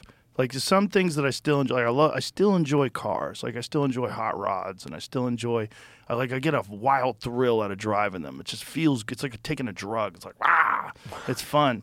But most of those things that people try to acquire, they just look good to other people because they're unattainable. Yeah. Because like you see that big house on the hill, like wow, who lives there? Yeah. The guy who lives there, that's just his fucking house. That's it. Once he gets in there and he's watching TV, it's just a fucking house. Yeah. You know, he's eating dinner. It's just a house. Yeah. If you don't have good quality of life inside of that, like a wife that you love, children that are happy, if you don't have that, then you have nothing. You have nonsense. I would wake up every day while we were up in the tiny house, and I'd walk with the dog. I'd just walk up the country roads every day. I would walk up the streets with the dog and take a 3-mile walk and come back, and then I'd meditate for like 20 minutes out in front in the woods, and then my kid would come out and sit with me. It's like, that's the shit you do. Yeah. Like 5 o'clock, I remember 5 o'clock would come around and we'd just jump in the truck and go fishing down the street Oh, that's awesome. until the sun went down, and then we'd come back and we'd grill, and then I'd start a fire. We sit by the fire and have the shit scared out of us every 5 seconds because you think. Here, thanks. Well, the thing is when you're in, like at my house, in Westchester, if you hear something in the woods, it's probably, a Jewish guy. There's a Jewish temple behind my house. You know what I mean? It's a neighbor or something. It's maybe a squirrel. When you're up there, if you hear something, it's something. Like it's not nothing. Like you have to, you kind of got to be ready because it could be something. It could be a bear. It could be a deer. It could be a bear. It could be fucking anything. So it is like no matter how much I want to man up and be like, it's good. We're good. I have that flashlight and you're like this every 5 seconds looking for eyes. But there's something about that. There's something about that fear of. It's exciting. Dude, there's something about the woods, man, that scares I am petrified in the woods. I'm petrified. Like when me and Ari went out to the woods and we went camping, I did it with Paul Verzi one. That was the funniest thing ever, though. I took Paul Verzi up in the woods. How did he handle it? Dude, Verzi's the best, dude. Dude, he shows up with fucking camo Nikes. He's like, these are good, right? I'm like, dude, just because they're camo. He's like, no, these are hiking. Lose them. These are hiking Nikes. I'm like, no. And then I go, dude, okay. So I prepared his backpack and my backpack for a night up in the woods. I go, okay, I'm explaining everything. I go, okay, here's your poop bag. He goes, what? I go, your poop bag. You got a trowel. He goes, what do you mean? I go, when you have to poop, you can't just shit in the woods, dude. It's you can't. You got to dig a hole, shit in the hole. I explained him the whole thing. He's like, all right, dude. Okay. So we're driving up there and he's just off in the distance. And he's like, I'm like, what's up? He's like, listen, here's the deal. I got it. I got to figure it out because I can't shit in the woods. We're going to go to Dunkin' Donuts right now. We're going to get 2 sausage egg sandwiches each. We're going to get a large coffee each, iced coffee. We're going to truck it down, suck it all down. That's going to push all the shit out of us. We're going to shit at Dunkin' Donuts, and then we'll be good for the night. We'll come home tomorrow, we'll be good. I was like, all right, dude. So I go to Dunkin' Donuts, we get the sandwiches, we eat it, drink it, and we both shit. Dunkin' Donuts. Dude, it worked. It fucking worked. He has a plan. We shit at Dunkin' Donuts. We didn't have to shit all night. Then halfway up the mountain, right, I go, you got your blanket? Where's your blanket? Because I didn't see it on his bed. He goes, I left it at the truck. And I was like, fuck. He's like, am I fucked? I go, dude, it's like an hour back. I go, you're fine. But I knew people don't understand camping is not comfortable. It's not. You're not going to, all the gear you can get, you're not going to be comfortable unless you're car camping at a KOA or something. Right. You get cots and whatever. I was like, you'll be fine. And I knew it was going to drop to like 60 something, So we got all the way up there where, I got my Japanese saw and he's cutting the wood and we're getting all the stuff and we found a little site and we cooking sausages on sticks and he made a vampire spear for some reason. I don't know. He's like, dude, just in case. A vampire spear? It's a spear. Like a stake through the heart type deal? Like he sharpened it and everything? Dude, he made a vampire. He was serious? That was the only weapon he brought? That's it. He's like, dude, in case somebody comes, I'll fucking, like a vampire, I'll stick him through the heart. Boy. Was he serious or was he fucking around? 100% serious. Dude, I'm going to vampires, dude. You know what I mean? 100%. Dude, you stick him right through the heart, Good. But you didn't understand when the sun and everything's up, it's great. It's awesome. It's the woods. It's beautiful. But when the sun goes away and it's dark, something happens. Like it gets, and I'm still frightened. You get scared, dude. Yeah, it's scary. You don't know what's going on. It's natural instincts. Yeah, it's a weird feeling when that sun goes away and you have that little flashlight and you have the light of the fire and there's nobody around for a long time. And if you do hear somebody, it's weird. Yeah. It's a weird thing. And we got up there and we hung out and you'd hear coyotes in the distance and you'd hear, stuff in the bushes and stuff walking towards you. And it was great just to see him panic, And I had to kind of keep my shit together. Then we went to bed and he had no blanket and it dropped to like 65. Oof. Which is fucking awful. Did he have clothes that he could like double up and triple up? I woke up the next morning. He had my little solo tent, my little ultralight tent, and I was in my hammock. I had a really nice hammock, Armac hammock. These awesome hammocks. And I woke up and he comes out of the tent. He had all his clothes on. So he had shorts on his head. He had short stuff. He had socks on his hands. He had woke up in the middle of the night, just took all his stuff and put it on because it was so fucking cold. And we both snore, so I would wake him up, and then he would wake me up. Oh, no. All night, dude. It was epic. Going with him was one of my funnest times ever because he was so like, what the fuck? You wake up the next day and it's shit all over his... Dude, it was freezing out last night. He goes, he was going to jump on the hammock with me. He was like, dude, I was going... Yeah. I want to do a solo trip by myself, but my wife won't let me do it. That's sketchy. Why? If you get injured, Yeah, I guess. break an ankle, you're fucked.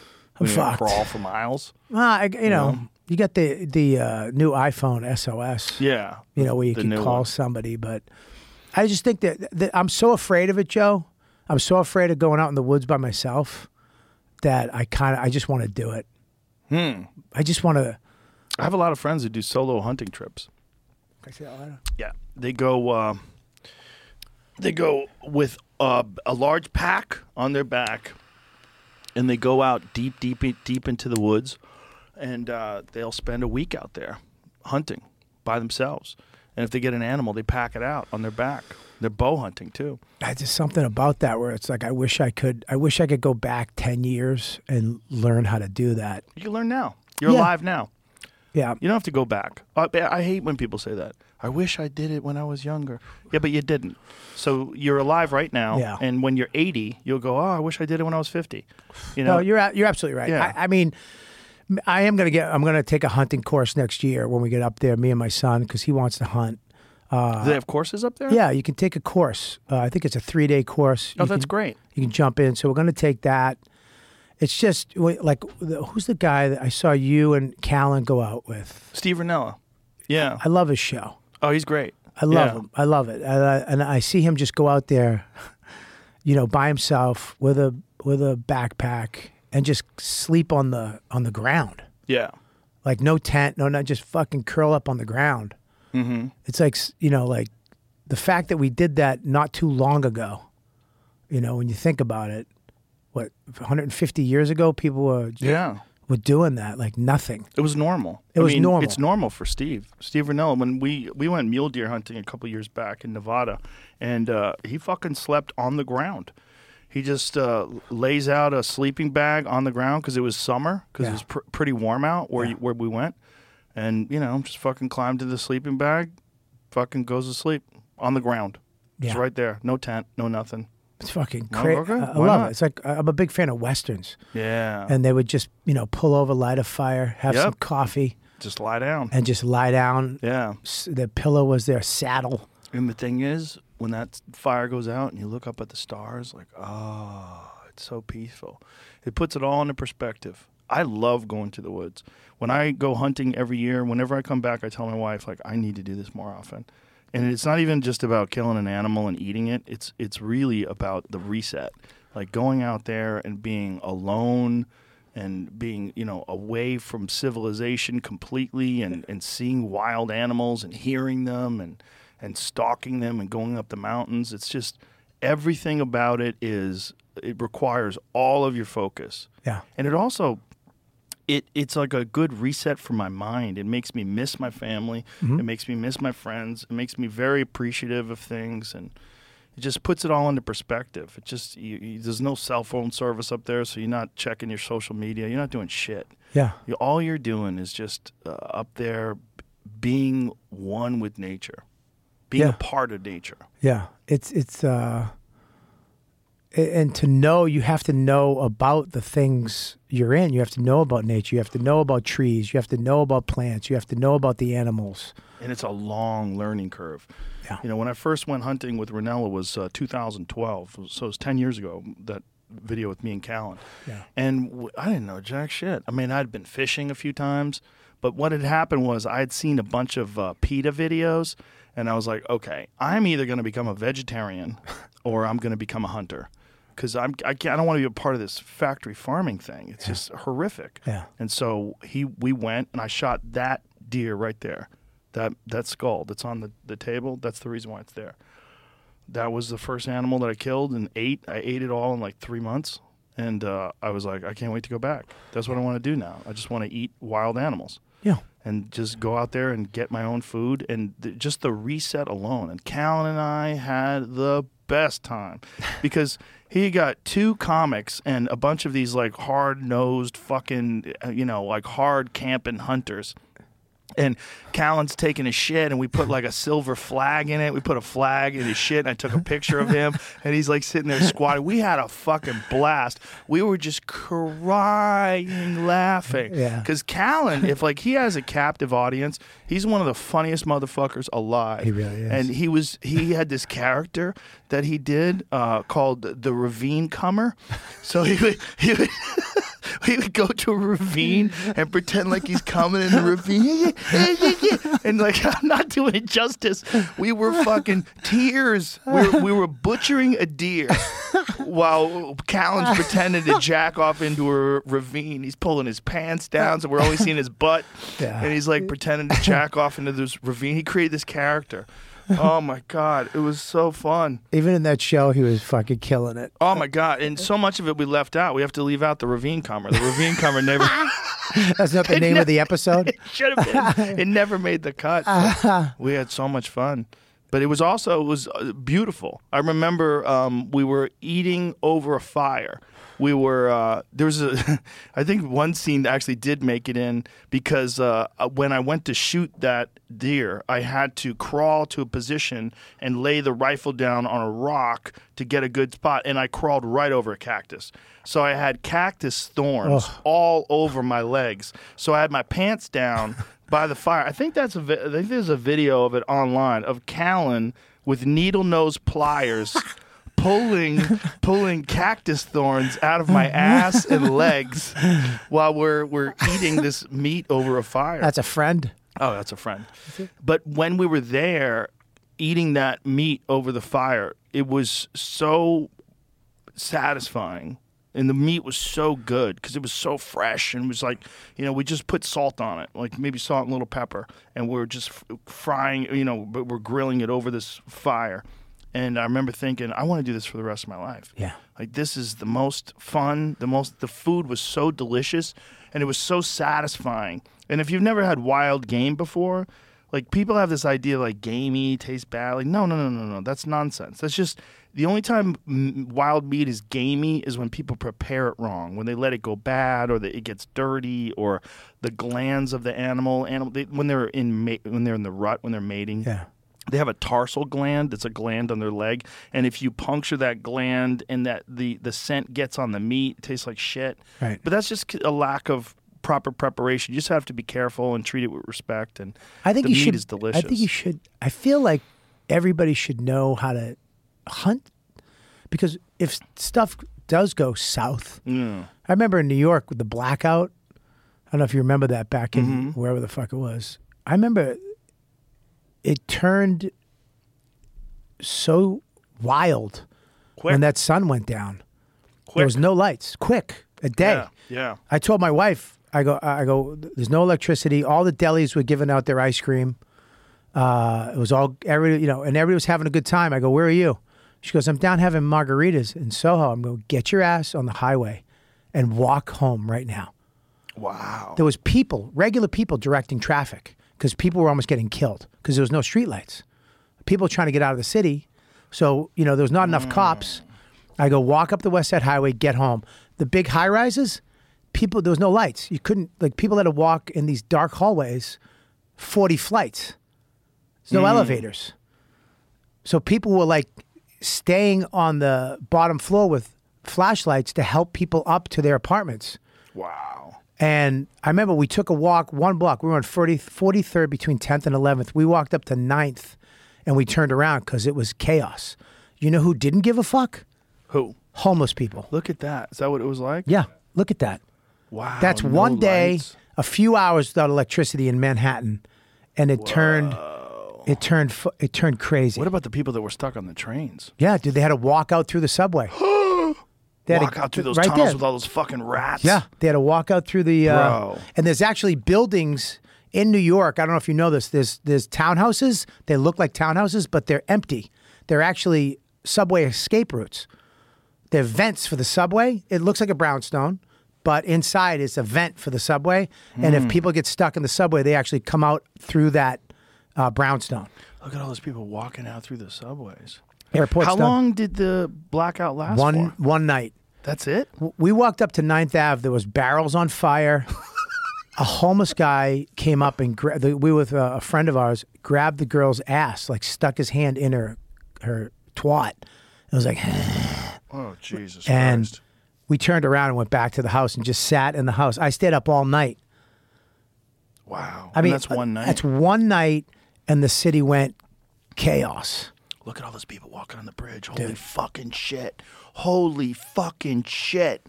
Look at all those people on that bridge. Is that crazy? That's scary. Wild. That frightens me. That's wild. Well, that's a zombie movie, right? That's how it goes down. Look at that cool motherfucker with a saxophone, though. That dude probably got all the pussy. He got all that pandemic pussy. Look at, I mean, we're back. Wow. I mean, that means shit right now. The Yeah. Empire State, it's shit. Yeah. The sun went down. New York City was just like being in New Hampshire. We had a power outage out here was it a year and a half ago, Jamie? Yeah, February 21. And it was weird. Yeah. It was weird because it snowed. And so no one out here knows how to drive in the snow at all. And then the roads iced over because they don't have plows. So it was like freezing rain and then, worst conditions ever. Freezing rain first, then snow. So you have a layer of ice over the roads and then you have snow on top of that. And just people sliding off, crashing into each other. No one knew what the fuck to do. They all have SUVs, four-wheel drive. They don't know how to use it. Well, they have SUVs with street tires on them. They have like a Cayenne, a Porsche Cayenne with those fat it's like fucking sports car tires. Yeah. They're terrible. I have a 1995 Land Cruiser that I had built for the apocalypse. I had I'm coming to your house. Come if to my shit goes house. down. I have tons of meat, literally. Yeah, I've commercial freezers filled with meat. I have 3 commercial freezers here filled with meat. I'm not fucking around. I fucking I keep wild meat. I give a lot of it to my friends, and I cook a lot of it. But when the shit goes down, the real problem is not meat; it's bullets. Like how many bullets do you have? Right. Like if you have a box of bullets, what's that? 100 bullets? Yeah. You know how quick 100 bullets goes when you're hunting? Yeah. You're trying to find meat? Yeah. Like, how good a shot are you? Right. Like, do you know about the wind? Do you know about, like, keeping away from, you have to have scent. Like, you have to have a scent, a wind catcher. Or a wind detector. So what it is like talcum powder. And you have a little bottle. Like, when you hunt, you squeeze this bottle in the air, and a mist of smoke, like talcum powder, goes in the air, and then it drifts which way the wind goes. It's a wind detector. Right. So you have to be on the right side of the wind. If you are above the deer and the wind is blowing down towards them, they're going to run away from hundreds of yards away. Yeah. So you have to plan the wind correctly. So as you're walking in, you got to it's not easy. Like the idea that I got a gun, I'll be fine. You're not going to be fine. First of all, the animals are going to figure out real quick that they're being hunted. So they're going to disappear and they're going to go nocturnal, and you're not going to find them. And plus, people don't know that, you think that if something goes down, you just go kill a deer. It's like, no, you got to kill a squirrel, kill a small animal, and eat that, unless you know how to gut that deer and get that meat prepared. Yeah, and if it's hot out, the deer's good for 1 day. 1 day. Yeah. So you got to know how to smoke it or whatever you do to it to keep it. It's You're gonna have to jerk it. You're gonna have to take it. You have to jerk it off. You have to jerk off the deer and take it. You got to make it, slice it into thin pieces, and you're gonna have to dry it out. Yeah. And even then, it's not gonna last forever. You have to salt it. We're There's a lot of stuff fucked. you have to do. We're fucked. We're fucked. Yeah, Not all of us. You're not fucked. I'm still kind of fucked. Because then then the real problem is not animals and food. The real problem is people that don't have animals or food. That's the real problem, is the other people that are around you. Yeah. Like if you're in a highly populated area and it runs out of food, it doesn't matter what you have. Like your main problem now is other people that are desperate. Right. And you can only give them so much. Like you can't give them everything you have. So even if you want to help out, the only way you got to have a community, and then everyone in the community has to chip in, and you have to know that you can count on each other so you become an asset to each other and not like a competitor. Right. It's like the Walking Dead shit. Yes, exactly. The zombies weren't the problem. No. The problem was other people. Yeah, that's right. And that's fucking real. Like Yeah. in Manhattan, if Manhattan gets hit with a nuke, You know, and then the power goes out, and then all the people in Westchester and all the people in Connecticut are the only ones that survive. I saw that episode with what's her name? Tulsi Gabbard. Tulsi, I love her. She scares the fuck out of me with that that commercial. Well, they're talking about Russia, like that sort of explanation of how quickly things can go badly, and how we're contributing to that by funneling money and funneling arms over to Ukraine. Right. As much as you think of what Russia has done is horrific, we're on the verge of nuclear war right now. Yeah. And there's a lot of people that are profiting off of that. Unfortunately, there's a whole industry of arms manufacturers who are accelerating that. That would suck if my special becomes a hit and then the fucking bomb hits. And, no Americans can even travel over to Russia. It's fucking dangerous. Yeah. Brittany Griner is over there, rotting in a fucking cell. They gave her 9 years for having a marijuana vape pen on her. Meanwhile, like in America, we have Russian fighters that fight in the UFC all the time. Yeah. They're 100% safe. Yeah. They come over here, they fight. Pyotr Yan from Russia is fighting for the title. Yeah. He's fighting this weekend. Yeah. Can't wait for we that. have plenty of Russians come over here. They get treated fine. But if you're an American, you go over to Russia, you're fucked. Yeah. Not good. It sucks because we were kind of cool with them for a minute. Yes, forever. Right? Yes. Dude, Roy Jones Jr. became a fucking Russian citizen. He did. How? He's friends with Putin.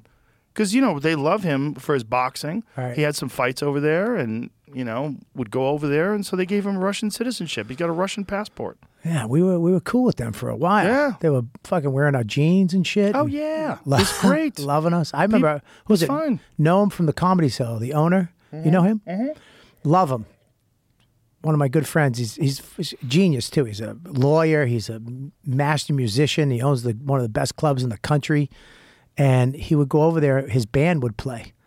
His band would go to Russia and do shows, which was fucking great. Yeah, he'd just go over there and do shows. My friend Andy or something has business over there, so they'd just all go over there, his whole band, do shows for a week, and then come back. During the fucking invasion, Louis was scheduled to do shows in Ukraine. Yeah. And I texted him, I'm like, what are you doing? He's like, I'm over here hiding in a bomb shelter. I'm like, no, I'm not going. He's like, I'm getting the fuck out of here. He was a day from doing it, He was though. going to do the show, Yeah, he was period, gonna- even though they were invading Ukraine. He would have been fucked. Wouldn't be good. Now, No. did you ever do any of the USO tours? No, I didn't. Never? No. I thought you would have done those. Yeah, I was scared of getting blown up. I went over there. I went Did over you? there. I How went was with it? Quinn. I went with Dane and Quinn. I went Quinn the first time. When I went with Quinn, it was right when the war started. And it was scary, man.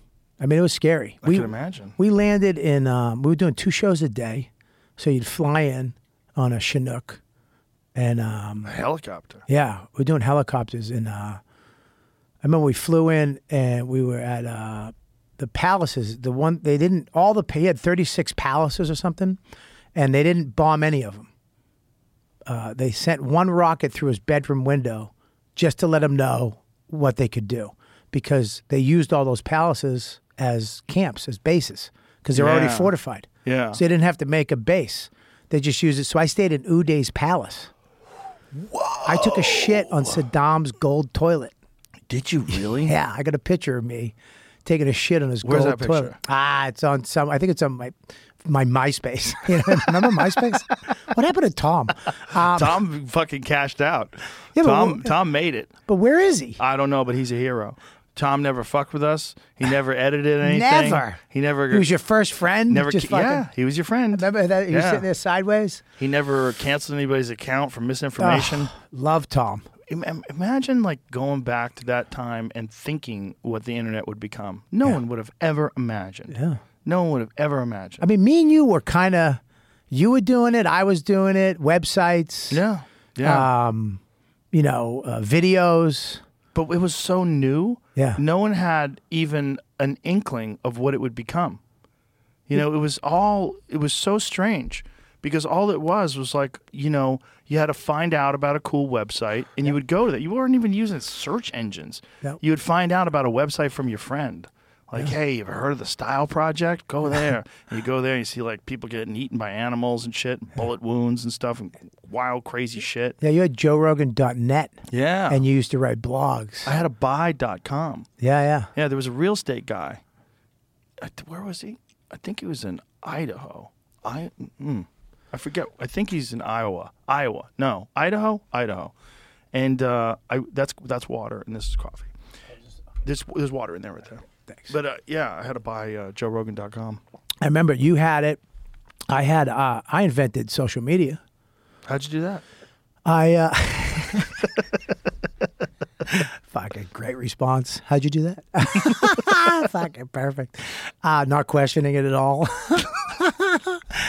Remember guest books? No. Okay, there was a website you could just sign up called, it was a guest book. So your fans could come and leave comments and you could read them and reply to them. Oh. It's just a guest book, like almost like at a funeral or What a wedding. year was this? Oh, Jesus, man. This had to be 97, maybe 2000. No, it had to be before then. Like right when I got to New York. And it was like, you could leave a comment and they'd leave a comment. And so what happened was I had this thing and all these fans would come and leave comments. Hey, I saw you here, blah, blah. Oh, thanks for coming. And I turned this guest book was supposed to be for funerals and weddings. I used it for comedy.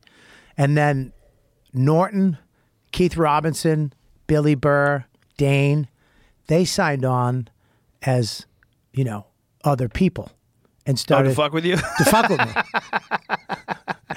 Norton was Mr. AIDS.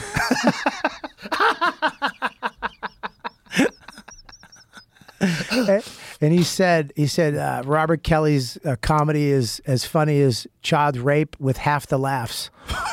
I mean, it was nuts. It was crazy. And then, I remember I knew who people were, but they didn't know who they were. And they started fighting each other. So I remember Burr would come on and say stuff about, Burr was, I think, Dave and or Chris. And Keith Robinson was KWR Superstar or something like that. Dane was, I don't know, fucking To the Top or some shit, right? And they started fighting each other. And it was, dude, they were taking days to go out and write articles about each other. And they were smashing each other. It was fucking brutal. I'm talking thousands of people were going to this every day just to read these fucked up comments that comics were saying about each other as aliases. All of a sudden I get a thing in the mail. You have to stop. It's from the FBI. What? Child Services or something. It had a logo of these little kids, just sad. And it was kind of blurred out and had 3 little kids just sad. And you have to take all the swears, your language, you've been reported, and you're going to be fined $5,000 and jail time. And I panicked. I went through and I had to take all the fucks out and the swears. I took all the swears and stuff out. And then I got another letter. It's it's not enough, the things that are being said. And I shut it down. Was this serious? It really was the FBI? A year later, I'm on tour with Dane, and I'm like, dude, remember that site, man? That fucking thing with I'm so sad that's gone. Remember how fun that was? He goes, oh, that was me. It was him. Pretending to be the FBI. He goes, dude, I couldn't take it anymore. I was spending 2 nights in a row, all night, trying to write. I couldn't do it. I was like, what? I just created social media. It was the hottest thing in the world. And he couldn't handle it, so he killed the whole thing? He killed it. It's like when a kid's losing at a video game and he unplugs the box. Dude, he unplugged the box, Joe. Oh, my God. Dude, it was and nuts. He didn't even tell anybody. Dude, he didn't tell me. And I was like... nefarious. Dude, it was nuts. That's kind of nefarious. Yeah, it's a that he great one. pretended to be the FBI? Dude, it was not... I mean, dude... Child services? Dude, it had a logo, a phone number. I remember calling the number, going, can I please talk to somebody? There was a number. What happens when you call the number? I don't know, left a voicemail. What's this bullshit? Wow. But that was the first... I mean, I got petrified that I was going to get sued. What a crazy way to handle the situation. Instead of just getting out and not reading it, Yeah. he decides to kill the whole thing. Was killed. I was like, That's why did you so tell me? It would have been it would have been hilarious. Is after I douched it, he was like, dude, that was me, you fucking idiot. But a year later he tells you? Yeah, weird. That's Weird. so weird. Yeah. That's very bizarre behavior. Yeah. I remember we used to have websites. I had crazy websites when they first. Remember websites were a thing. I had a website. I want to put it back up just for like a couple of months. I walked out on the top, like me as a person walked out, and I grabbed the mic and I went, poof, and it just went, poof, and all the balls sprinkled around, and then there was a ball in the middle that was my face, but when you touched it, it was liquid. Really? Dude, I had the best fucking websites. Who designed it for you? I have this guy, Kurt Iverson. He's just this genius dude he was from Kansas City. And he did my websites, but he was just a genius. He would go out and I would say, this is what I want, and then he would just create it. Where do you think this goes? Like, we're looking back on the 90s on websites, like, wow, remember that? And now everyone is just deeply involved in social media, and very few people put any time into their website now. Yeah. Where do you think this goes? Do you think it goes to, like, augmented reality or virtual reality? I think VR. You think, like, the metaverse, that kind of shit? Have you used the VR yet, the Quest? Yeah, I have. When Zuckerberg was here, he showed me the new version of Meta, which is out now. It's the new version of Oculus. Yeah. It's incredible. One of the more interesting things was that you could tour places. Like you can go to the Louvre in Paris, and you're walking around. Yeah. And so, like, you could just, like, go to there, and then it's like there's people around you moving around because they filmed it while there was a crowd there. Yeah. So it doesn't feel exactly like you're there, but it's pretty fucking close. You can go to a comedy show. Yeah. I went to a comedy show. I sat in the front row, and I turned around, and there was people next to me, and the comic looked at me and went like this. Wow. I was like, what's up? And I saw a comedy show on Quest, on Oculus. Wow. And, I mean, it was crazy. So That's going to happen. You could put a camera here, Yeah. and people could sit in on this podcast with us. Well, they're doing virtual reality UFCs. Yeah. They're going to do that. Or you're going to be, like, inside the fucking octagon, which is crazy. Like, you're going to be, like, right there watching. You could probably sit wherever you want. Yeah. I bet you could probably sit in the crowd, or you could probably be watching from the octagon itself. I love it. I love technology. I'm a big fan. I love gadgets. I love new shit. And I love that you can do that. Number one, it's too big. They got to make it smaller. They got to make it, because you put that on, you can only have it on for a certain amount of time. Yeah. Number two, it's got to be cheaper. I mean, the new Oculus that my Facebook is doing is $1,700. It's like, dude, It's a computer. You got to make that $200 somehow and smaller, so that the average dude. But it's scary to me because during the pandemic, I was going to movies with friends.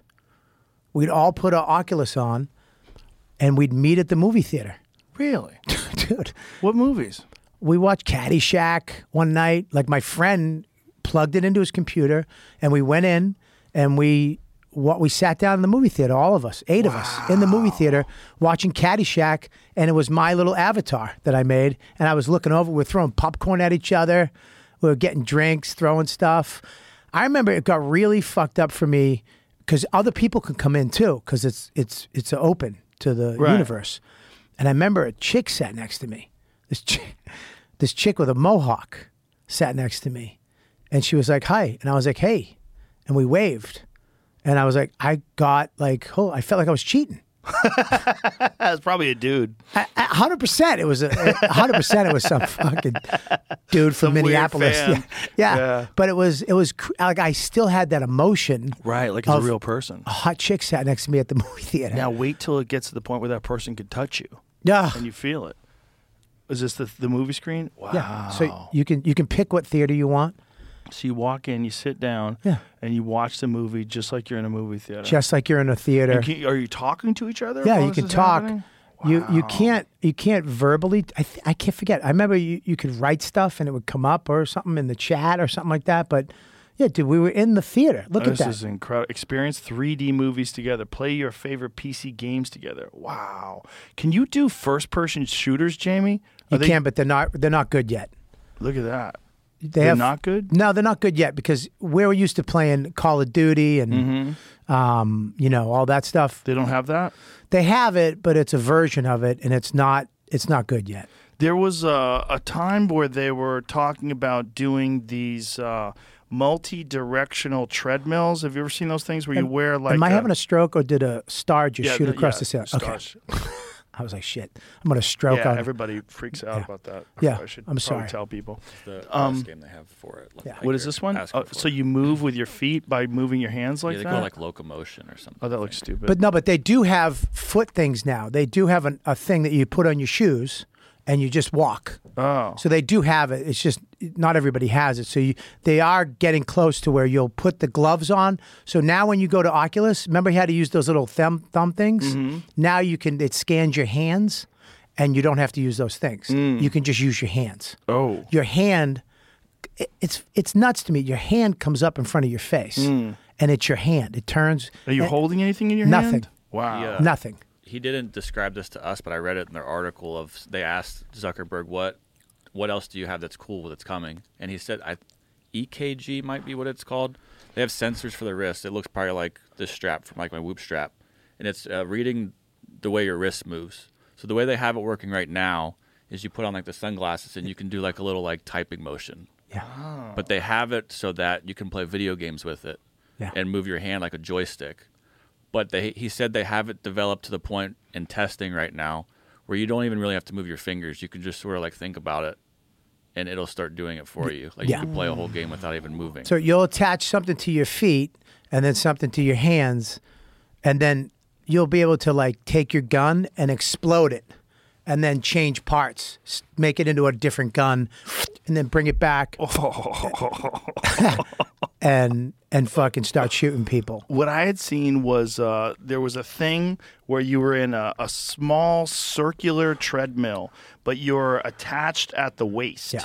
So the treadmill moves in any direction, and you move it with your feet. Like as you know those treadmills Yeah. where they're self-propelled. Yep. Like it's not working on a machine. It's like your foot is making the wheel spin. Well, it's that, but it's circular. So you move in any direction, and you're carrying like a plastic gun. And then you have the virtual reality headset in, and you're running around like you're in a real first-person shooter, but you're stationary. Yeah. But it's like you're strapped. Is that like a concept or It's not, but I don't believe that anyone's got it to the point where it's like good. right? Yeah, it's not That there would yet. be perfect. Like that kind of setup. If you had that kind of setup where you have a small treadmill and there was like a railing around it, So yeah. Here's a video of 5 different versions of it. Like there's one where you can sit down. Oh, that's ridiculous. Yeah, that's the foot thing. So you're just moving your feet around as you're sitting. So that's the one I'm talking about. Yeah. That's the one. So it's like this circular thing. So you can kind of go, and it's called the Virtualizer. That's what it is. And so you go in Virtualizer Elite 2. And so you move around. And so as you're moving, you're actually getting a workout, which is pretty fucking cool too. Because like, Dance Dance Revolution? Yeah. Fucking kids lost shitloads of weight and got in great shape because they got addicted to that game. And so it's like rewarding because the game is fun, but you're actually getting a benefit out of it. So if you have this This is a different one, Virtualizer, we're on a now. different one. So this one is different, but it's the same kind of deal. Like you're actually using your legs to move around. And when you're doing this, you have a haptic feedback suit on. So if you get shot, you feel it. And look at that guy's running. He's actually running. So you're getting a good fucking workout. Yeah, in. the problem is that most guys who game are like 400 pounds. Right, but So- you can lose weight Lose like weight, this. yeah. The same thing with the Dance Dance Revolution thing. Yeah. Like a lot of people started out fat, but in Dance Dance Revolution, you have to move your feet really fast to get a good score. And so if you're doing this, and the faster you run, the faster you actually move in the game, that's fucking amazing. Well, they have boxing on it, which is, dude, if you do that, it kills you. Oh, it And does, they have yeah. workout videos too. Yeah. They have workouts you can go on the Oculus. The only thing is that thing is just so heavy on you. It's less heavy. The new one's less heavy. Once they make it smaller where it's less Yeah. heavy, you'll be able to go to the gym and work out with a trainer in your living room Virtually. virtually. Yeah, I mean, you just- did you try the porn? No. Listen to me, man. I'm listening. I will never go back to it because it's too. Too much. I was at the Comedy Connection in Rhode Island, and they had the thing. And he goes, "Put this on," and it was a porn, And I'm sitting there. It's after the show. I'm at the bar. All the waitresses and bartenders and the other comics are over there. I'm sitting in a chair, and I put this on, and this girl comes up. She's like, "Hey, baby," but she's right there, looking in my eyes, and I'm looking around at her kitchen, like I'm in her. Whoa. And then all of a sudden, you look down, and you get these muscle legs. You look fantastic, and then she starts talking to you, and she started doing stuff to me, and I started moving. You start humping. I started Air humping. I was like, get these off me. I was literally just like, it's crazy. And what's going to happen is the next level is going to be some sort of a neural interface where you're going to feel touch. Whether it's 10 years from now or 20 years from now, that's coming. What you're going to do what you're going to do next, I think, with these things is you can customize it. You can customize it. So if there's a porn star you like, Ooh. like I'm friends with Bailey J. You know who Bailey J is? No. Oh yeah, she's trans, right? Trans, yeah. Her husband Matt is a good friend of mine. I love them both, but you'll be able to he was talking to me about it. He goes, the next stage in porn is virtual, where you could hire Bailey or any porn star you want, and you'll go and do the porn. Wow. But it's yours and it's virtual. So you keep it.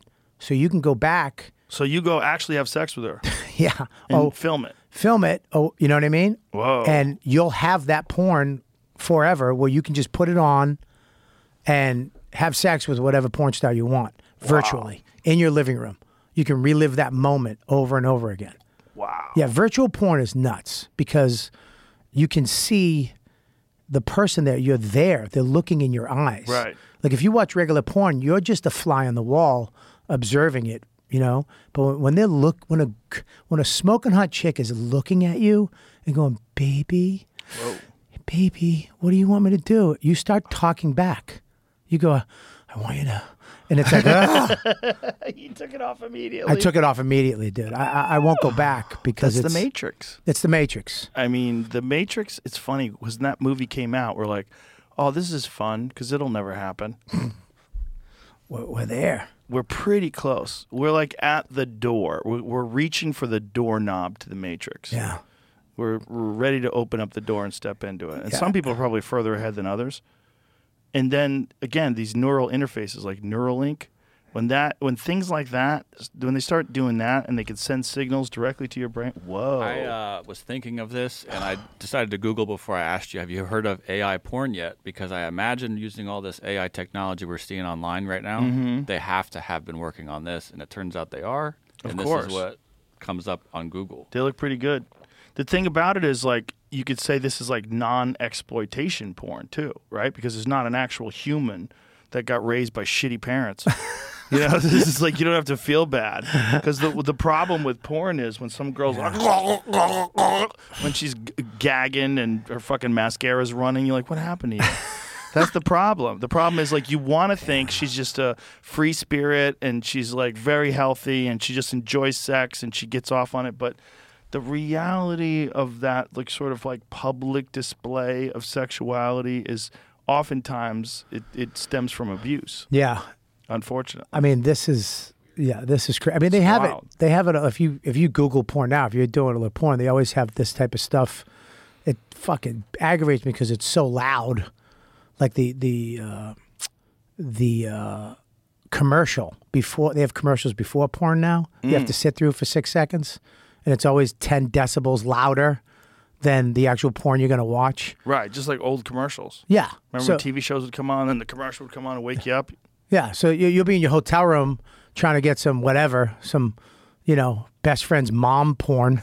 And all of a sudden, so you want that big boy? You want that car? And you're like, You gotta turn Lower it the volume. Yeah, you got to lower it down. But they have that virtual porn. That's going to be, I mean, it's sad because we're not going to leave our houses, man. We're not gonna go anywhere. You're not gonna go to the woods, to New your York tiny City. house in the woods. Yeah, you're not gonna. You just walk the woods, go on a trail. Go in the woods. You're gonna go to anywhere you want to go. You'll be able to go and just walk around Virtually. It's gonna be. You know what it is? It's gonna be Wall-E. Remember Wall-E? Yeah. With just fat Yeah. people. Yeah. Yeah. Or Ready Player One. Yeah, that was a fucking great movie. Great fucking movie. Yeah. Are they doing a 2? You said you read the book, right? The book I read, yes. I mean, the movie and the book for the first one were not the same thing. So I don't know. 2 would just be a different story too. It'd be great though, like even my special, if that was, if we did virtually, if we put a virtual camera, I think the setup is weird. You have to put it in a front row seat, and it has to, I don't know, it has to go up in a certain way, and then you have to join these videos together. You have to like put them together the way you put it together. But think about that. If you're all over the world, if you could go to my special live the night we taped it, I could have sold tickets to the special worldwide. Yeah. Like, you're filming your next special. Come see it. You don't have to be where it is. Right. All over the world. Come sit front row at my special for $50. You can be at the special. And everybody around the world puts their goggles on, is front row at your special live. That's amazing. That's fucking nuts. They have it where you're going to be able to go to football, basketball. You'll buy a season ticket to a game, and you're sitting there at the game, watching it live from the 50-yard line. Wow. That would be great. That would be great. That'd be great. Again, like the UFC thing that they're doing. Yeah, Which UFC. they're already doing. When is the first one supposed to happen? I was trying to find the video I saw of it. It says that it's like with UFC Fight Pass. So is it one of the smaller productions? Because UFC Fight Pass has a bunch of like farm sort of leagues where guys start out and then they wind up making it to the UFC afterwards. Yeah. LFA. Yeah, LFA. 144. LFA is one of them. That's a big one. So they just did it. Oh, they did it already. I mean, that's what it says. It was on the 14th. Do they have like a video I'm preview looking of what at it looks this, like? Try to find that. Yeah, between that, games, porn, entertainment, movies, all that. Yeah, they're setting us up for the Matrix. Yeah. It's just a slow burn. And it's going to be fucking weird as shit, dude. Oh, wow. So this is the person's view. You can see their hands. So that's like my seat. Yeah. That's like my seat when I do commentary, right there. That's crazy. It That's seems like it does nuts. change a little bit, and I don't know. You probably don't have control over that from my experience watching other streams, but maybe they might have changed that now too. They Yeah. might not change views. I mean, that's awesome. But there's nothing like being there. No, there's And you're getting the commentators in your ear, which you don't get live. Busted, he's bloody, but he's still very much in this fight. Look at that, nice elbow scrapes, looking for that toe. what is that? That's the menu that popped up. This Oh. is literally off of someone's helmet. Slips Like out. Oculus they're But he's watching. not out of trouble. No. This is Maybe pretty it fucking doesn't good. change. This is pretty fucking good. Oh, he's got the choke. Can't help but commentate. Yeah, he's got it. He's turning the wrong way. He got it. Wow. There is a new lens that Canon has developed that I've seen some content made, and I tested it with the Oculus to see what it looked like. It looks like stuff is right in front of you, and you can reach out and touch it. It's very strange how well it Wow. looks. But the way you make that, it has to be in 8K, and it's very intensive computer process right now to get that done. So it's very like short content. You can watch it with that.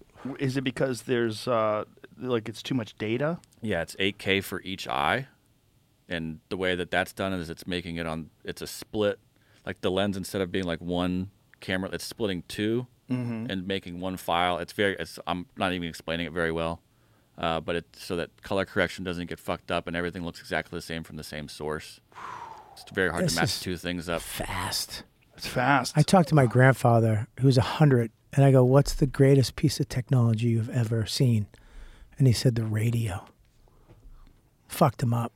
The radio fucked him up. Fucked him up. He goes, I couldn't believe a voice was coming out of a box Do you from somewhere else. And now to think about this shit. do you remember the story of Orson Welles, the War of the Worlds? Yeah. Orson Welles he read from H.G. Wells' War of the Worlds. It's H.G. Wells, right? The book? He read the story on the air, and they read it like it was news reports. Yeah. Like that we're being attacked by Mars. Yeah. And people started freaking the fuck out because if you didn't tune in time to hear that this is just like this is a performance, people thought when they tuned into the radio that we're being attacked By aliens. by aliens. Yeah. So what year was that? With the War of the 19 what? 1938 Halloween. So 1930 Halloween. 1938, the infamous War of Worlds radio broadcast was a magnificent fluke. Orson Welles and his colleagues scrambled to pull together the show and ended up writing pop culture history. So this was 1938, and so it was the H.G. Wells classic, The War of the Worlds. But I believe they added things to it, like they made it seem like there was legitimate news broadcasts, and it caused a nationwide hysteria. And he was 23 years old when he did it. Oh, by the next morning, 23-year-old Wells' face, name were on the front page newspapers coast to coast, along with headlines about the mass panic his CBS broadcast had allegedly inspired. I think people killed themselves. What? Yeah. Jesus. I think, see if there was a suicide. I think at least one, it might have been just a report of a suicide to like sensationalism, because journalism was very hard to fucking vet back then. I wonder if that's true, because I do remember saying that people killed them, or that reading that people killed themselves. There was a lawsuit in 1960 about it. Dude, I had this guy on the other day, Ryan Graves. He was an advanced fighter pilot for the Navy, and in 2014, they updated all of their radar systems, and they started seeing UFOs everywhere. So all over the East Coast in the ocean, when they would travel out the ocean to run these training missions, they started seeing these objects that defied physics. These objects that were like 25 feet wide, they were hovering, totally stationary, with 130-mile-an-hour winds, which he said just doesn't make any sense how they could do that. It wasn't drifting back and forth. It was just completely stationary. And then they would move off at close to the speed of sound. They would fly in formation. They would go in and out of the ocean. And he said people had reported these things before. He goes, but once they updated their radar systems, they were finding these things on their radar every single flight almost. He said 90% of the missions that they did, they encountered these things. He said they just didn't know they were there before. But why? Like, I believe in aliens. I believe there's other life. I believe in all that shit. But why don't they? I don't understand. Like, why don't they say hi? Well, we don't know what the fuck they are. We don't know if they're drones. Is it like some China shit where it's just could be. We don't know if it's from another country. We don't know if it's our stuff that they don't have information. Like if a ship just came down right now in Austin, and would you go and check it out, or would you go the fuck home? Go the fuck home. Go the fuck home. I'm not going to be the first guy that gets eaten. I'm not going. Look, imagine how when I go to the woods looking for an elk, they're going looking for a fat person. I'm not going to be that guy. No. I'm not going to be that first guy that gets eaten. You're not going to be the people on top of the building Yeah. in Independence Day, and then they just blast it out. I'm out too. Yeah, they're going looking for dummies. I'm going right up into the woods. Yeah. Going to my tiny house. Fuck Hopefully that. we're the last people they find. If they're here to help us, you'll find out about it eventually. You don't want to be one of the first guys to get scooped up like Richard Dreyfuss in Close Encounters of the First Kind.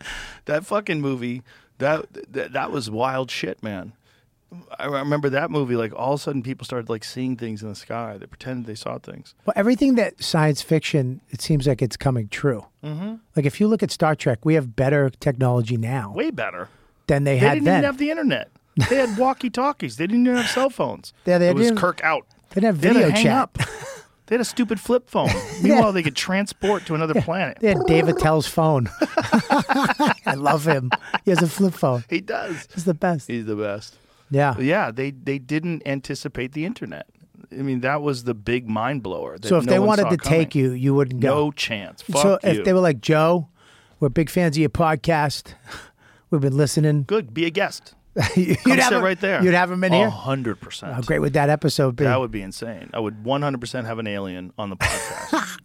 Yeah, if you're hearing me, I think I already have had one on. What? Elon, he's been on 3 times. You think he's an alien? Yeah. Yeah, he's not one of us.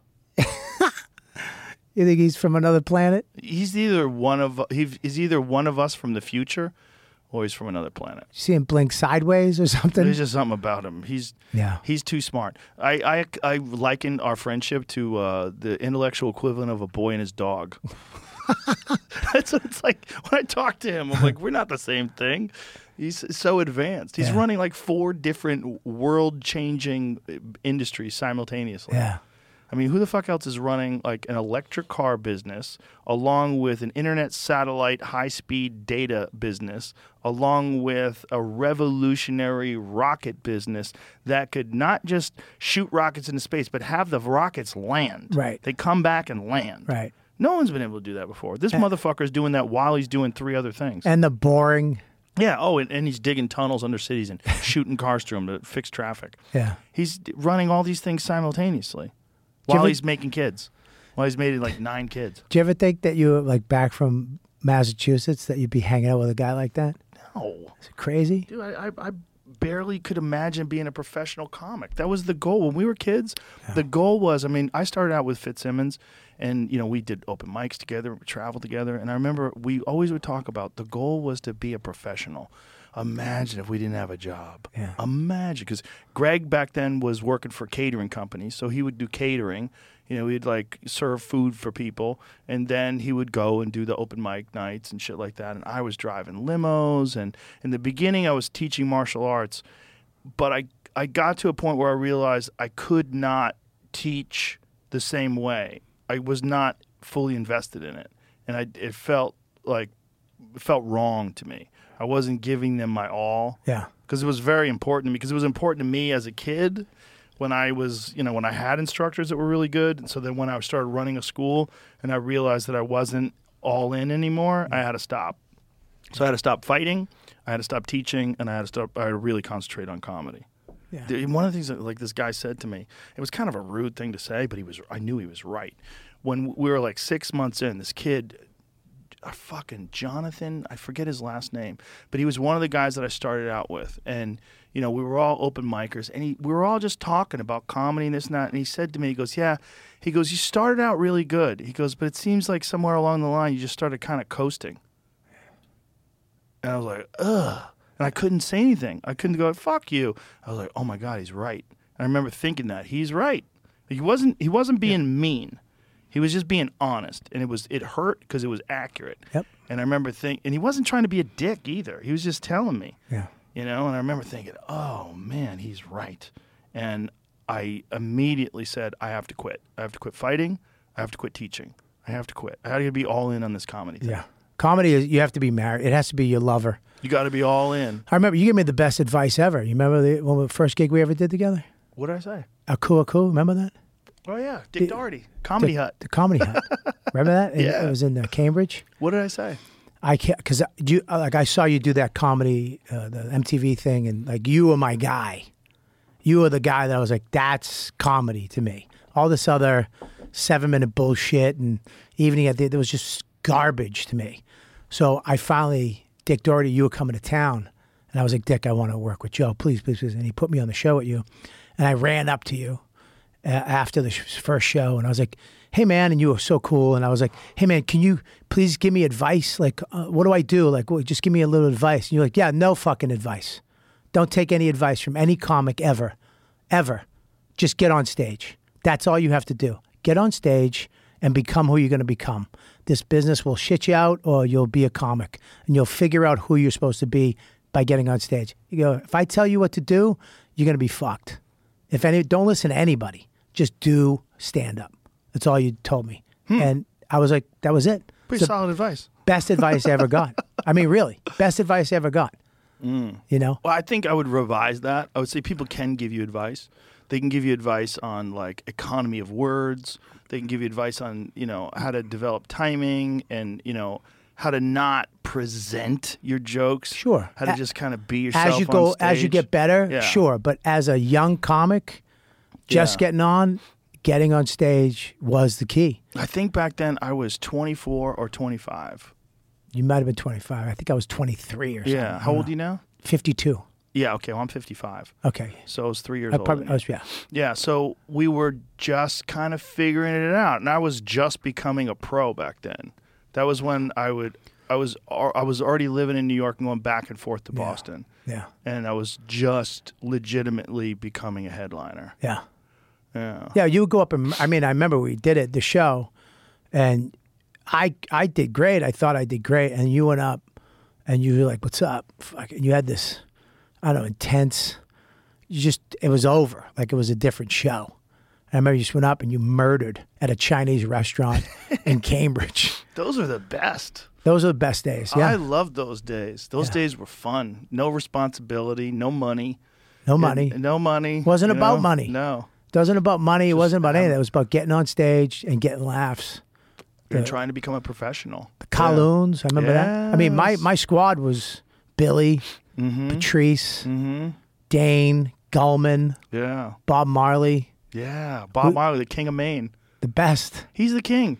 He's you the go to king. Maine, he sells out fucking multiple shows in theaters every night. Yeah. He's a killer. And he's one of those guys who was in LA, got all the deals, and then said, I'm out. Yeah. I'm going to be happy. Yeah. I'm going to be happy. Yeah. Sold all his homes, bought a house in Maine, and then he just tours Maine, and he's one of the nicest guys. He And still tours occasionally other places. still one of the funniest guys. Oh, he's fucking hilarious. I was doing a show at Just for Laughs, and he rolled in at the end. We were all killing. 3,000 people, that big gala. He rolled in with a baseball hat, because we're all, got our nice shirt. Everybody's all dressed up for the gala. He rolls in with a baseball hat and a stupid T-shirt. Rolls in, fucking boo, bah, bah. Doesn't swear, doesn't talk, no dirty, just murders. just having fun. Yeah. I first met him. I was doing a show in Bangor, Maine, and he did a guest set. Yeah. It was the first time I met him. He's living in Maine. I was like, who's this kid? Some local kid wants to do a guest set? So funny. Fucking funny as shit. Real fun, and had all this local Maine humor, and they were dying. Yeah. They loved it. Yeah. He was funny, man. Yeah. Still is. Yeah, still but is. I occasionally will see him, like at the Comedy Works in Denver. He'll be on the schedule. He gets out there. He does get out there, yeah. Yeah. But he does. He tours around. I love him. I love the idea of him. Just saying, forget about making it whatever that is. Yeah. I'm going to just be a normal person and do well, comedy. some people that were just so normal. Yeah. That whole idea of sort of prostituting yourself for Hollywood just felt so gross to them. They just couldn't take it for very long. Yeah. And they wound up bailing. Yeah. Which is, we all were tricked into thinking that the only way to be a professional comic was to get on television. Like that was all anybody wanted you to do. Like that was the holy grail, was to become Roseanne Barr or to become Jerry Seinfeld, to have your own sitcom. That was the thing. So we all went out there.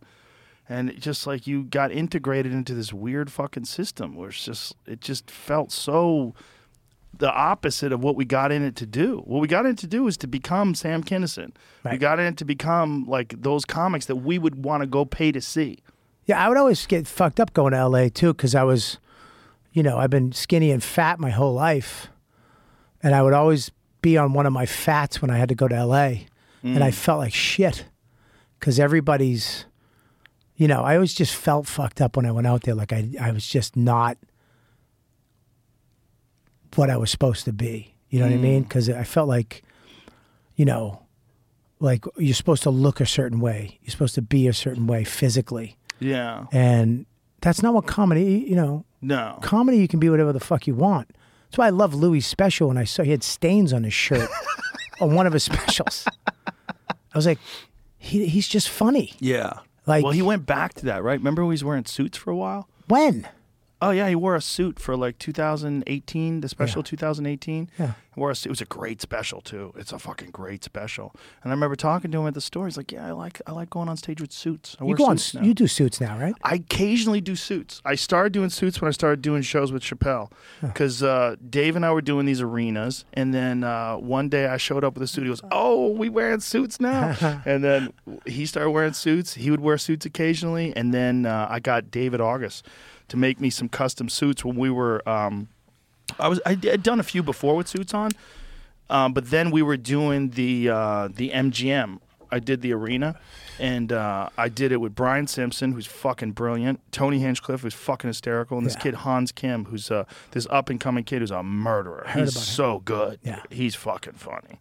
And you'll see him tonight. You coming tonight? We're Yeah. doing a show tonight? Yeah. You'll see him tonight. And Brian's on tonight, too. Oh, great. So we were doing this. It was a big deal. We're going to headline the MGM Grand Arena. I'm like, I'm getting everybody suits.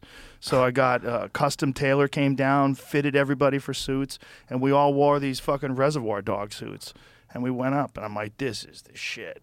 It's fucking, it was just exciting to we got there, Yeah. got to the arena, spark up a joint, put on the fucking music. I brought like a big old Bluetooth, speaker thing. We'd crank up some fucking great tunes, and we'd all fucking put our suits on. We're ready to go to work. We're fucking professionals. I have a whole closet full of suits of different sizes.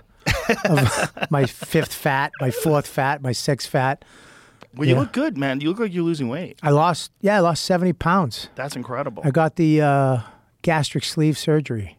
Did they reverse that? Can they reverse that, or is that like for life? There's 3. Dude, I was 350 pounds. Whoa. I believe you said it best. I saw the one with you and Louie and Joe, and you were like, Bobby ate himself into a shape. Well, when I first met you, you were young and thin and Dude, good looking. I was gorgeous, but I remember I've met you twice. That was so funny too. It was such a perfect description. I met you at UFC 100, and you came out of the back. You went, you looked at me and go, "What happened to you?" I was like, "Hey Joe, how you doing?" No, it's been an addiction for me since I was a kid. It was my first addiction when I was a kid. Was food. It was I remember when my mom, I had an abusive stepdad for a while, 5 years, and I had nobody. And I remember I found food. Like I would wake up in the morning and say goodbye to my mom in 6th grade, go out the front door, go around the back, crawl into the basement. And in the corner of the basement, I had a little pillow and a blanket, and I would just sit there all day and I would eat. So you'd pretend you were going to school? I'd pretend I was going to school because I was just so afraid. I had no friends. I had nobody, and I was in a major depression. And I didn't know it. And I would sleep in the basement, and I remember I would just eat food like, Suzy Q's and Ring Dings, and it just made me feel almost like a friend, I just had a problem. And I remember I got real big, and then my sixth grade teacher, actually, Mr. DiPerzio, got me into running. It was like all of a sudden he became my dad. He kind of took me under his wing, and we were at the Olympics. You remember the 6th grade Olympics? And it was just horseshit thing, but I remember we had to do the 440 all the way around the track. And I remember he came up to me and goes, "Kelly, you got to win. I want you to win." And I remember I was like, "I'll win. I just wanted somebody to fucking believe in me." You know what I mean? Yeah. And I remember I was racing against this skinny black kid, fast as lightning. And I remember we were running, and I fucking won. I remember I beat him, everything I had, and I won. Wow. And I just felt fantastic. I started jogging. I started doing marathons. Wow. But, then I got into drugs. After that, I found drugs. And very shortly after that, in 7th grade. And then I, of course, went to, jail. I think I went to jail the first time at 13. Jesus. Yeah, that was terrible. What'd you go to jail for? Unarmed robbery, assault and battery, malicious destruction, trespassing, and breaking probation. Holy shit. So breaking probation at 13? I was you were on probation? I was on probation at 12. Oh my God. For what? I robbed a canteen truck of cigarettes and fucking, I think, Twinkies. Wow. So I got on probation for that. And then, yeah, it was terrible. I remember that we went to jail at 13. Yeah. My bail was, I think, $10, and my mother didn't pay it because the judge said, "What do I do?" And he was like, "Let him go through the system. Let him go." And my mother listened to him. Oh my God. Yeah, it was bad because I remember I was in the jail cell, Somerville Courthouse. The jail cell's downstairs. The regular prisoners and the juvie stay downstairs. So I had my own jail cell. And I remember I was looking at it like, pay the fucking money. Because all my friends' moms paid. Oh. And they got out. And I went, they take you downstairs. And she came down. And I walked up to her and I was just crying. And she was like, "Bobby," she's crying, "I'm so sorry. Blah, blah, blah." And I just turned around and started doing push-ups. And then they came and got me, and they throw you in the van. The regular prisoners would be in the back of the van, and the juvies are in the front, behind the drivers on a bench. And I just remember the real prisoners just, "Hey, little bitch," I was shitting my pants. And they take you up to Danvers State Hospital. Danvers State gave the morgue. They gave to the detention, the juvenile detention. So you go up there. It's called intake, and you get up there, and there's a bunch of other kids. They strip search you, and you got to get naked and do jumping jacks. I'm 13. You got to bend over. It was embarrassing. It was terrible.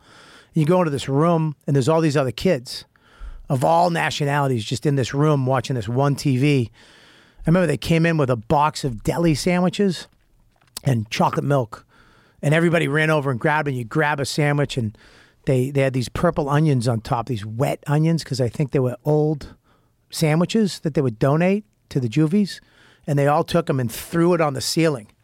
And I looked up on the ceiling, there was just years of onions on the ceiling. It was fucking terrifying. And then the kid comes up, he's like, hey man, when they call you out, ask them where you're going.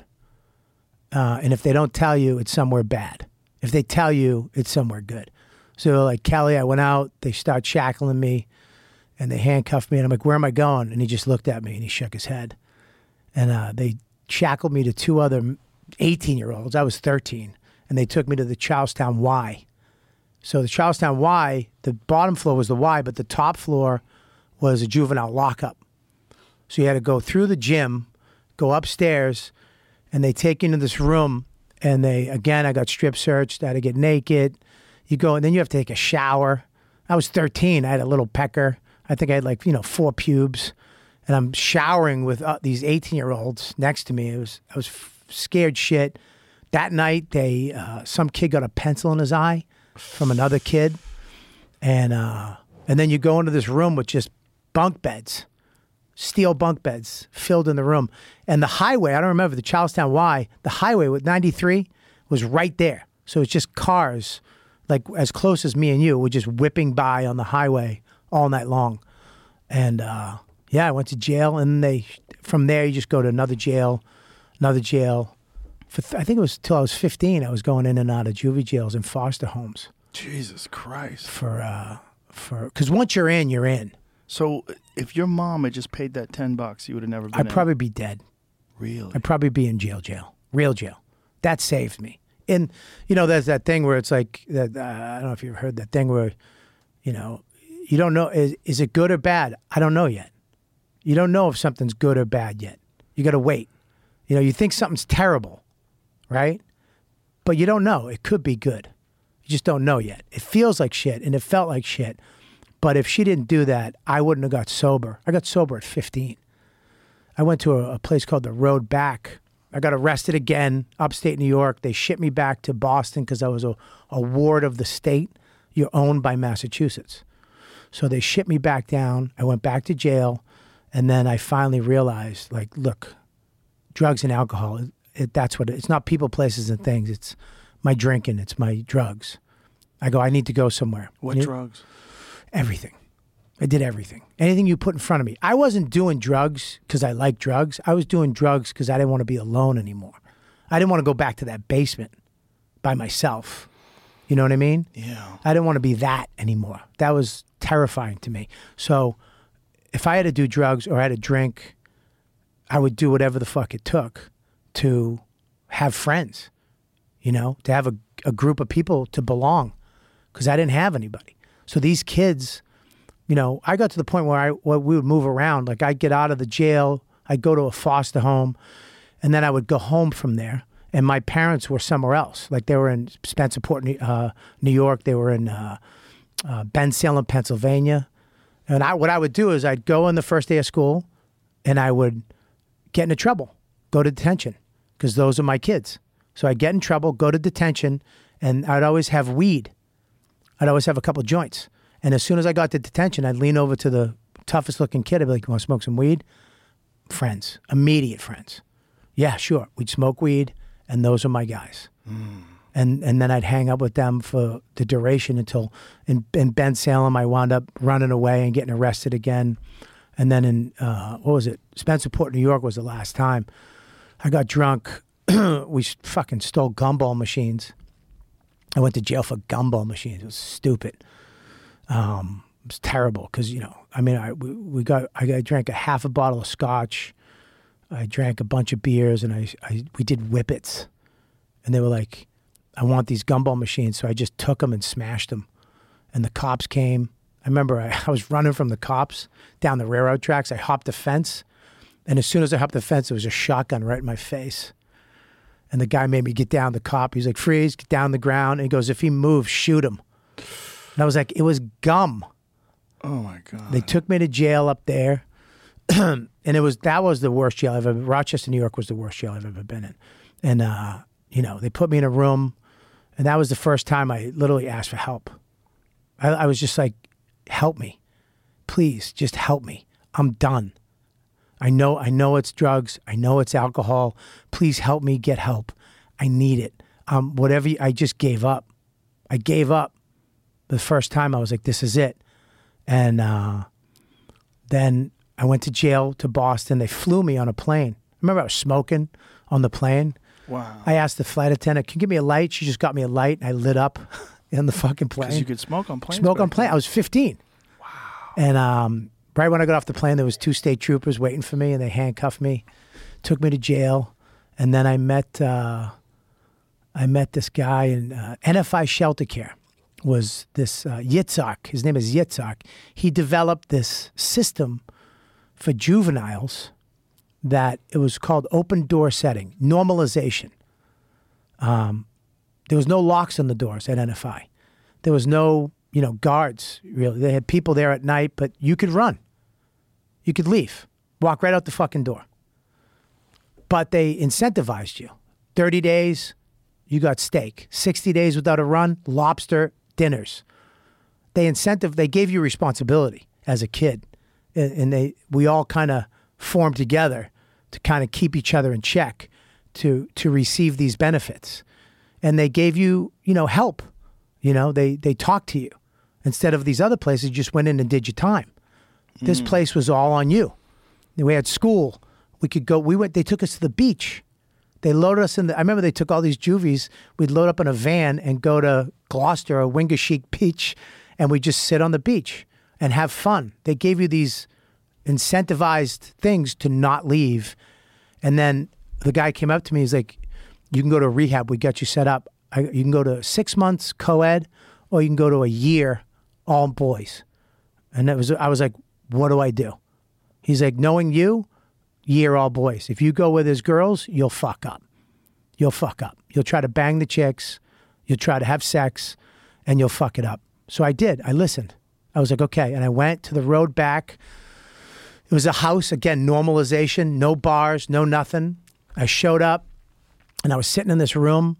This guy, Tom Tompkins, used to be, had a lot of money. His wife was a famous opera singer. He was in show business, and he lost it all from alcoholism and drugs. So he started this house called The Road Back. And I remember I was sitting there petrified, and all of a sudden he comes down, there's all the staff, and there's this one kid fucking being, fuck this place. I don't want to fucking be here. Fuck this. I want the fuck out, screaming and yelling. And he came down the stairs, this old dude, gray beard, psoriasis. He had a misty cigarette, those little slim and sassy, just smoking it. And he came down. He goes, where's this fucking fuck up? Where's this cocksucker that wants to leave? The kid's like, me. He's like, you want to fucking leave? You want to get the fuck out of here? Get the fuck out. There's the door, you fucking pussy. And one of the counselors, the new counselors, was like, hey, maybe we shouldn't. He goes, fuck you, you're fired. Get the fuck out. He goes, you want to go? Fucking leave. There's the fucking door, okay? I'm trying to save your life, you little fuckhead. I'm trying to save your life. If you want to fucking live, stay here and shut the fuck up. If you want to leave, get the fuck out. But I care about you, and I don't want you to fucking die. And the kid starts crying, and he's like, yeah, okay. Are you staying or leaving? He goes, I'm going to stay. He goes, great. I'm glad you're staying because you're gonna save your life now. And then he goes, where's Kelly? I'm like, right here. And he goes, meet me upstairs. And I went upstairs. The sweetest human being I've ever met. I mean, he just saved my life. This guy was the best person I've ever met in my life. He used to take us to his house to build entertainment systems. and he would fucking give us Elio's pizzas and little cakes and shit. I thought he was trying to fuck me. You know what I mean? I was like, you know what I mean? Because every once in a while, these kids would just take off in the van. I'm like, it was like, Kelly, come on, let's go. I'm like, I got to fucking suck this guy's dick now. Fuck. I gotta have to blow this old guy in his house for cakes and pizza. You know what I mean? But he didn't. He was just fucking wanted us to get better. I remember he would give us old clothes. He had cashmere sweaters. I didn't even know what the fuck that was. He had all these clothes from when he was rich that he would give us because we had no clothes. We had no money. We had nothing.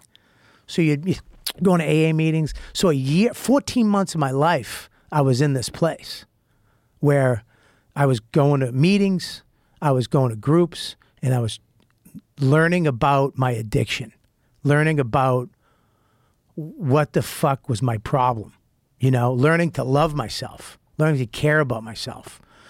And I remember when I got out, I was petrified. The first day out, 14 months later, I haven't seen my family for over a year. And I got out and I asked the guy, I go, what do I do? He goes, go to a meeting far enough away where you can't walk home. Get a ride there, but don't get a ride home. So I did that, and I went to a meeting, a young people's meeting, and they dropped me off. I got the meeting, and I kept asking people, right away, can you give me a ride? No. Can you give me a ride? No. All of a sudden, this dude, Mark Caesar, long-haired dude, sleeves, chains, rock and roll dude, walks in. I remember him from coming to do meetings at the place. I go, can you give me a ride? And he was like, fucking sure. No fuck. Come on, let's go. He went over to the piano, started playing, all these chicks around him. I was like, what the fuck? Then we went to a Bickford's and we talked about spirituality. We talked about program all night till like 2 a.m. with these hot chicks and him. And he was this rock dude from Berkeley. And he became my friend, and we wound up going to meetings every night. And I got sober and I got my shit together. And he's still my friend to this day. He's still one of the funniest guys I've ever met. We used to go to AA dances, dude, in like church basements on Fridays and Saturdays and just go down and, always close on Stairway to Heaven. And you'd get some chick 2 months out of rehab. She's still fucking shaking and you just dance. You know what I mean? Yeah. Yeah, it saved my life, that place. Wow. And the NFI Shelter Care, giving me the responsibility and the respect as a human being to make a choice. And then this road back, Tom Tompkins, he used to call me cunthead. Because if you fell, a bunch of little cunts would fall out of your head. Because all I thought about was chicks. You know what I mean? Yeah. Yeah, I remember there was this girl in the program. This is the saddest shit ever. This is when I first saw comedy, too. This blonde chick, she had beautiful hair, just gorgeous in the meetings. And I could never talk to her. We just would say hi, and we had this thing. I get out, they have this thing called ICYPA. It's called the International Conference of Young People in AA, where thousands of people, young people in AA, would converge on one town. And it was Boston. The year I got out, it was Boston at the Park Plaza Hotel, right? So it's all young people trying to get sober. And I remember we all got hotel rooms, and I went there and they did a sobriety count, dude.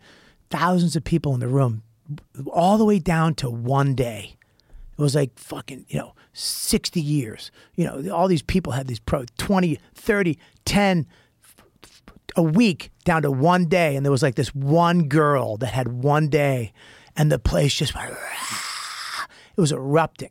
Wow. And I remember I saw that girl from the rehab, and I went up to her and I was like, oh my God, what's going on? I was like, I can finally talk to you. And she was like, yeah, we should hang out. And I was like, yeah, definitely. We'll hang out later. There's a comedy show if you want to go. And she's like, yeah, sure. Meet me later.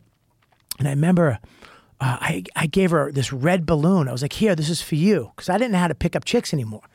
Like, I cleaned the slate. Like, when I was drinking, I could pick up girls. When I became sober, I was fucked. I started talking about one day at a time. And, you just got to accept life on life's terms, Right. And so chicks don't want to hear that shit, right? So I remember I gave her the balloon, and then I saw her walking with the balloon, and I followed her. And she went to an elevator with some dude. And I remember I went up, I saw the floor, and I went up to the floor. I wanted to go to the comedy show. It was starting. So I went down the hallway, and the balloon was in front of a door. And I walked up to the door, and I just heard her getting blasted out by some dude. So sad. I took the balloon. I just walked back. I walked back down the hallway.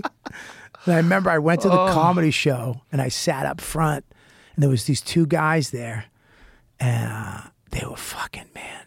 I was just like, oh my God, this is nuts. I was dying laughing. How old were you? I had to be like 17. 17. I was probably 16 or 17. And I remember I reached up. The guy was saying, thank you, good night. And I reached up, and the guy reached down and touched my hand. And I was like, he fucking touched me. That's why I always take a picture. I'll always shake somebody's hand after a show. If someone you know what I mean? Yeah. I'll always do that because that fucking affected me so much. You know, seeing that show took me out of that shit that I was just holding a red balloon about to kill myself and drink again, you know? Yeah. And that show lit my world up.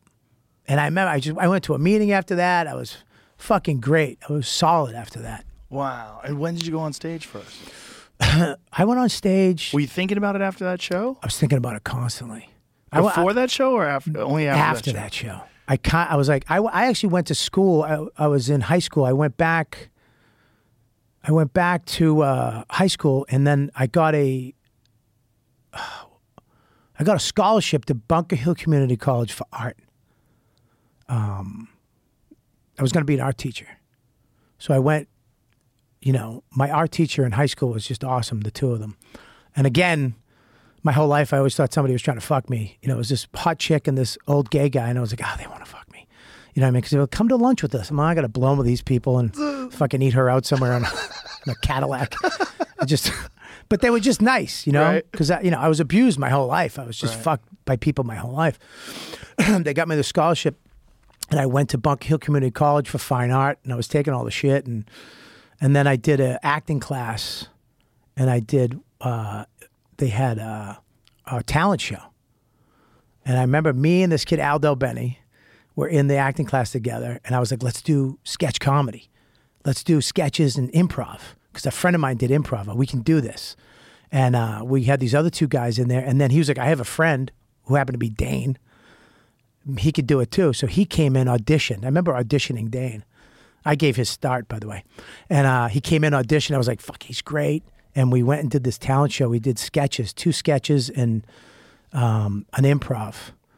And I remember we did the first sketch and we fucking killed. I remember getting the first laugh. Like the place erupted and we had to go behind the curtain. I'm like, what the fuck is this? What the fuck was that?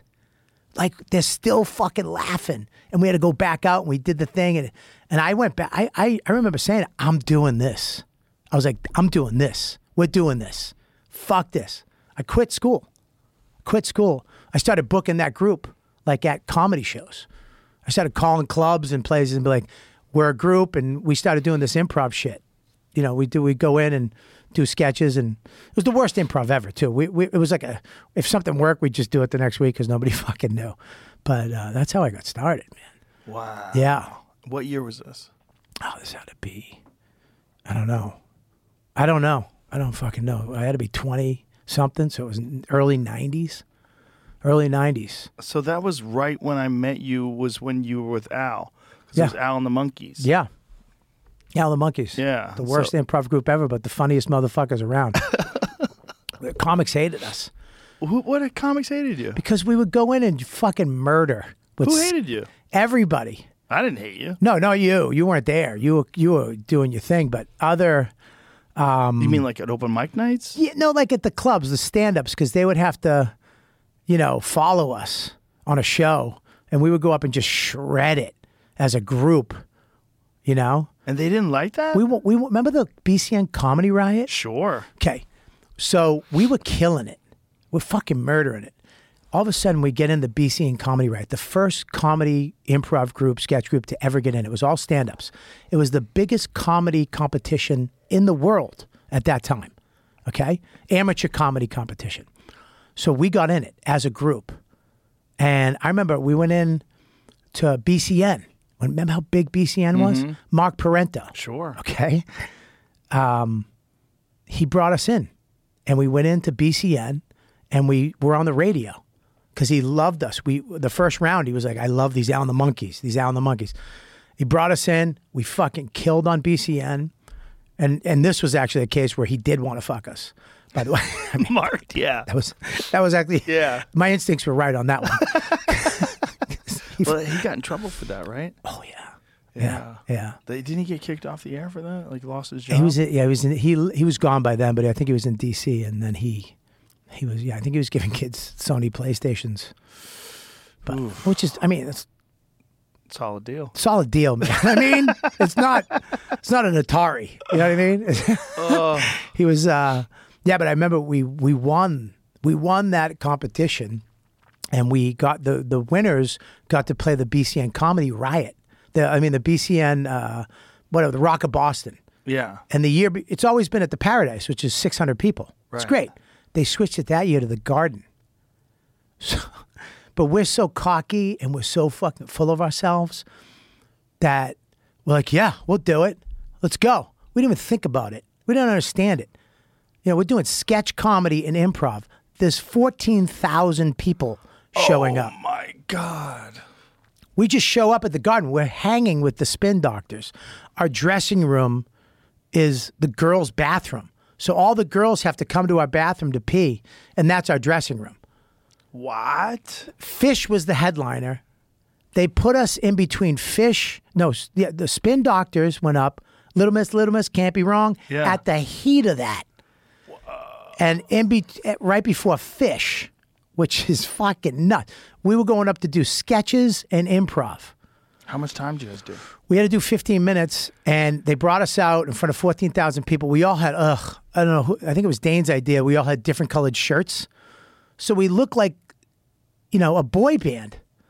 And we all squatted down, and then when they announced us, we jumped up and spun to the crowd.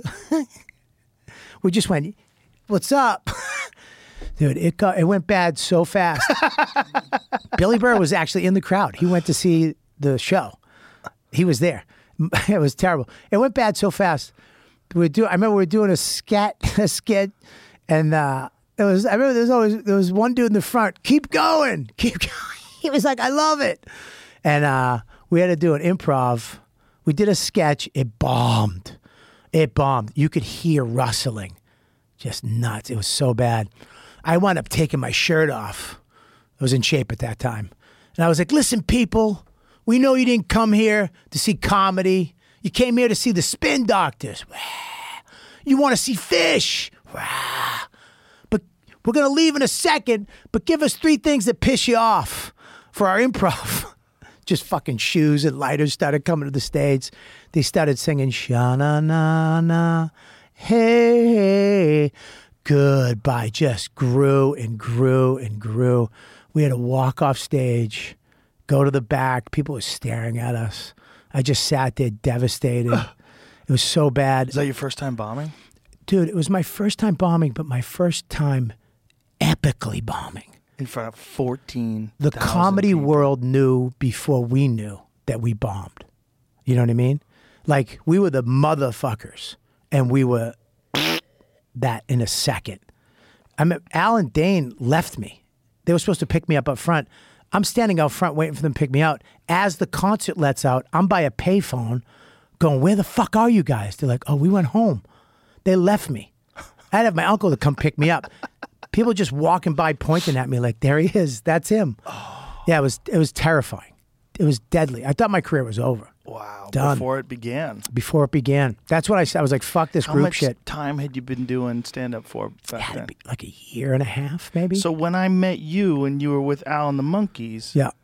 that was around that time. It was, it's probably after that, and we started doing stand-up. We were like, we all got to do stand-up. We all got to go on our own, do some stand-up.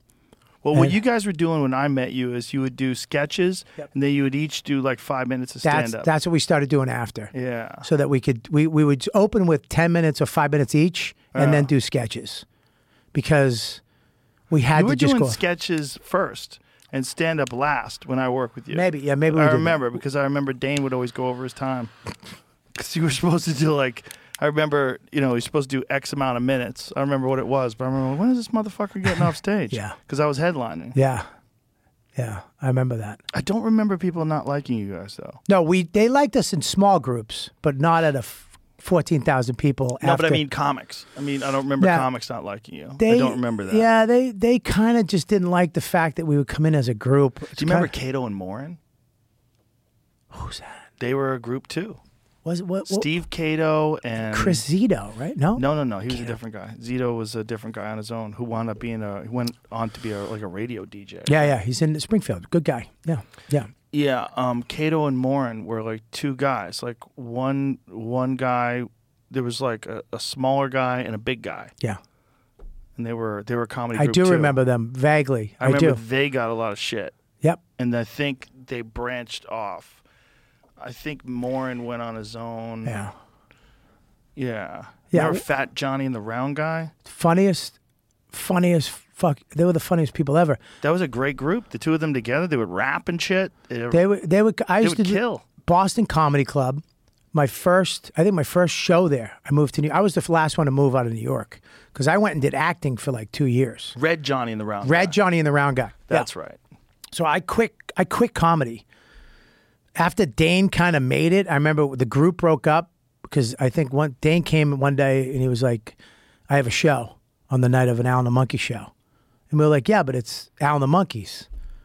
And he was getting paid more for his single show than we were getting paid for the whole show. So I was like, all right, fuck it, we're done. And I went and just did acting. I was like, I met my acting teacher, Peter Kelly. I did like a couple movies and an off-Broadway play in Boston. I just got into acting. For how long? Almost 2 years. Really? Yeah, Billy, Dane, Bill, and Patrice and Gary, they were all kicking it. And at Nick's and all that stuff. And I was just acting for around a year and a half, almost 2 years. I just went into just acting. And how'd you get back into comedy? It's a disease. It was like a thing. It's like a parasite that's just in you. And I just was like, fuck. And I just went to Nick's one night and I was like, I gotta get back. I gotta do this. And I went in. They were all on stage. They were getting up. They were regulars at Nick's on the open mics, on Knox's show. Yeah. Kevin Knox had a Wednesday night. People, and I remember I couldn't get up, couldn't get on. Like I had to earn my dues. I was a year and a half behind everybody. So I remember just sitting there night after night, just not getting on and all these other assholes getting on. I was like, fuck. And then I was going to quit again. I was like, Dane, I was talking to Dan. I'm like, I'm done. I'm out. Fuck this. They're letting her on or him on and I can't get on. And he was like, dude, just hang in there. That Noxie walks up literally during that conversation. You want to do 5? I was like, yeah. He goes, you're on next. I was like, great. Noxie went up. Wow, boom, blah, phew, wow, fucking 10,000 beers. Yeah. Then he goes, give it up for Robert Kelly. I went up, killed it, just out of pure, just murdered. He's like, come back next Wednesday. And I was just in. I was back in. Yeah. Noxie was the best. He was great. The best. He was such a good comic for young comics. Well, he's just a nice guy. Nice guy. Billy Martin, another great guy. You know Billy? Sure. Love Billy. He went on to write for Bill Maher, right? Executive producer of Bill Maher. Yeah. He's still around? Yeah. Still on the show. No shit. I believe so. Yeah. He had the Wednesday night at the Colloons. He would put me up every Wednesday. He hated what I did. He came up to me and goes, I hate your comedy.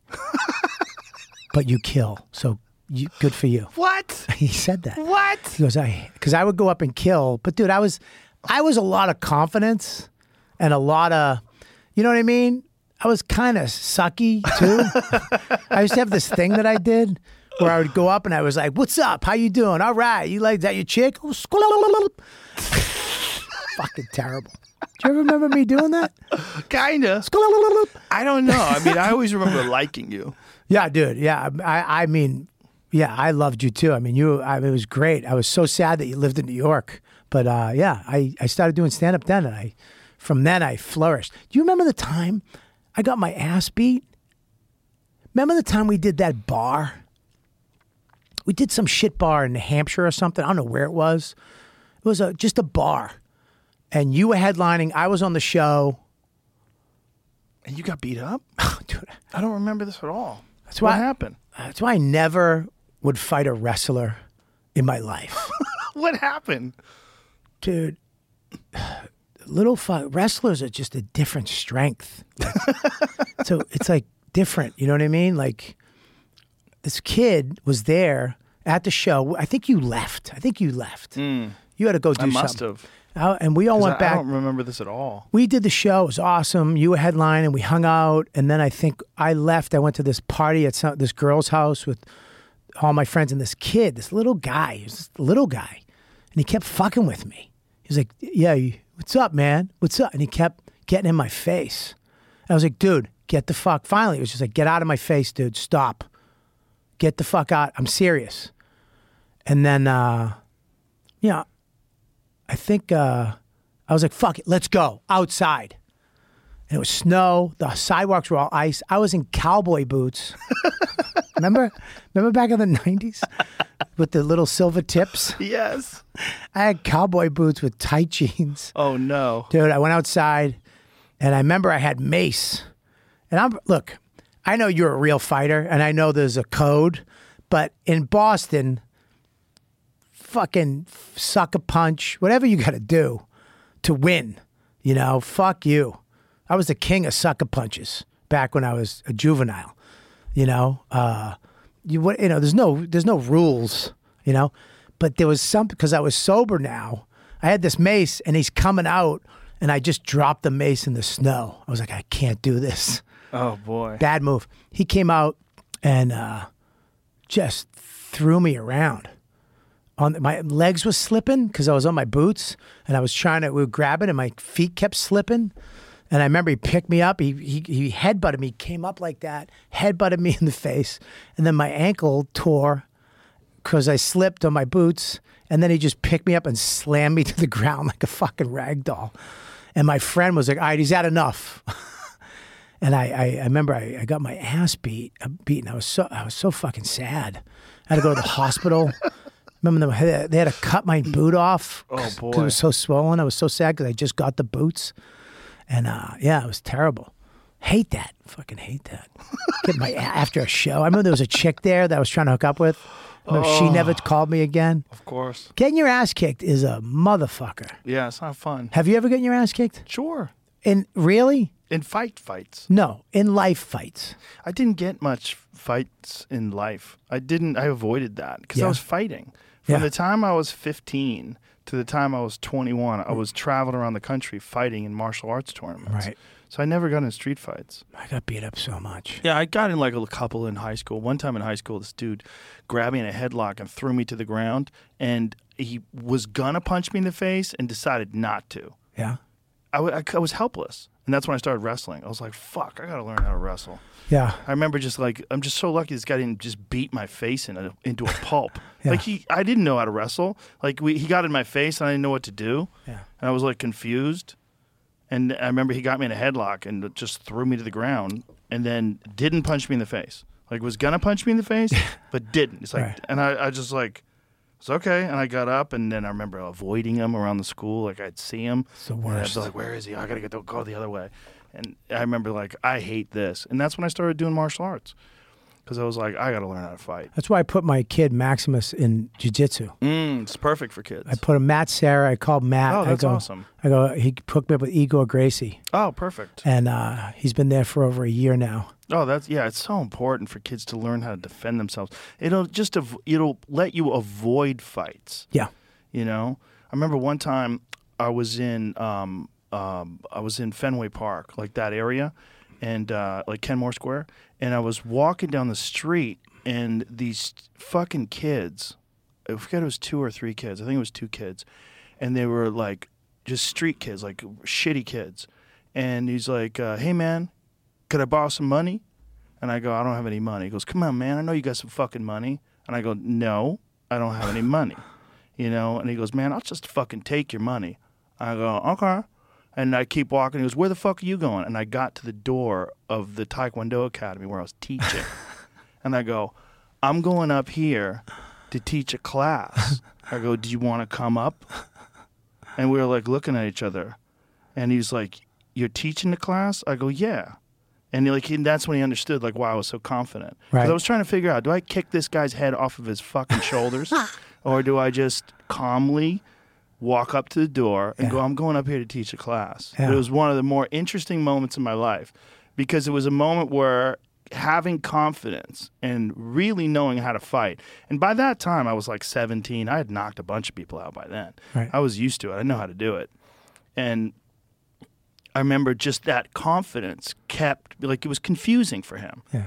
And he's like, "Man, I know you got some money." I go, "No, I don't have any money for you." Yeah. And then when we got to the door, it was like perfect timing, like right when they were starting to escalate shit.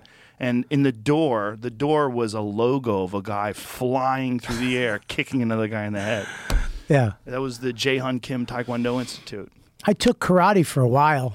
I took Kempo, Yeah. Elvis karate. Ed Parker. Come on, man. Come on, man. That's Yeah. my favorite version of Elvis. Pilled up doing karate. With the gi. Come on, man.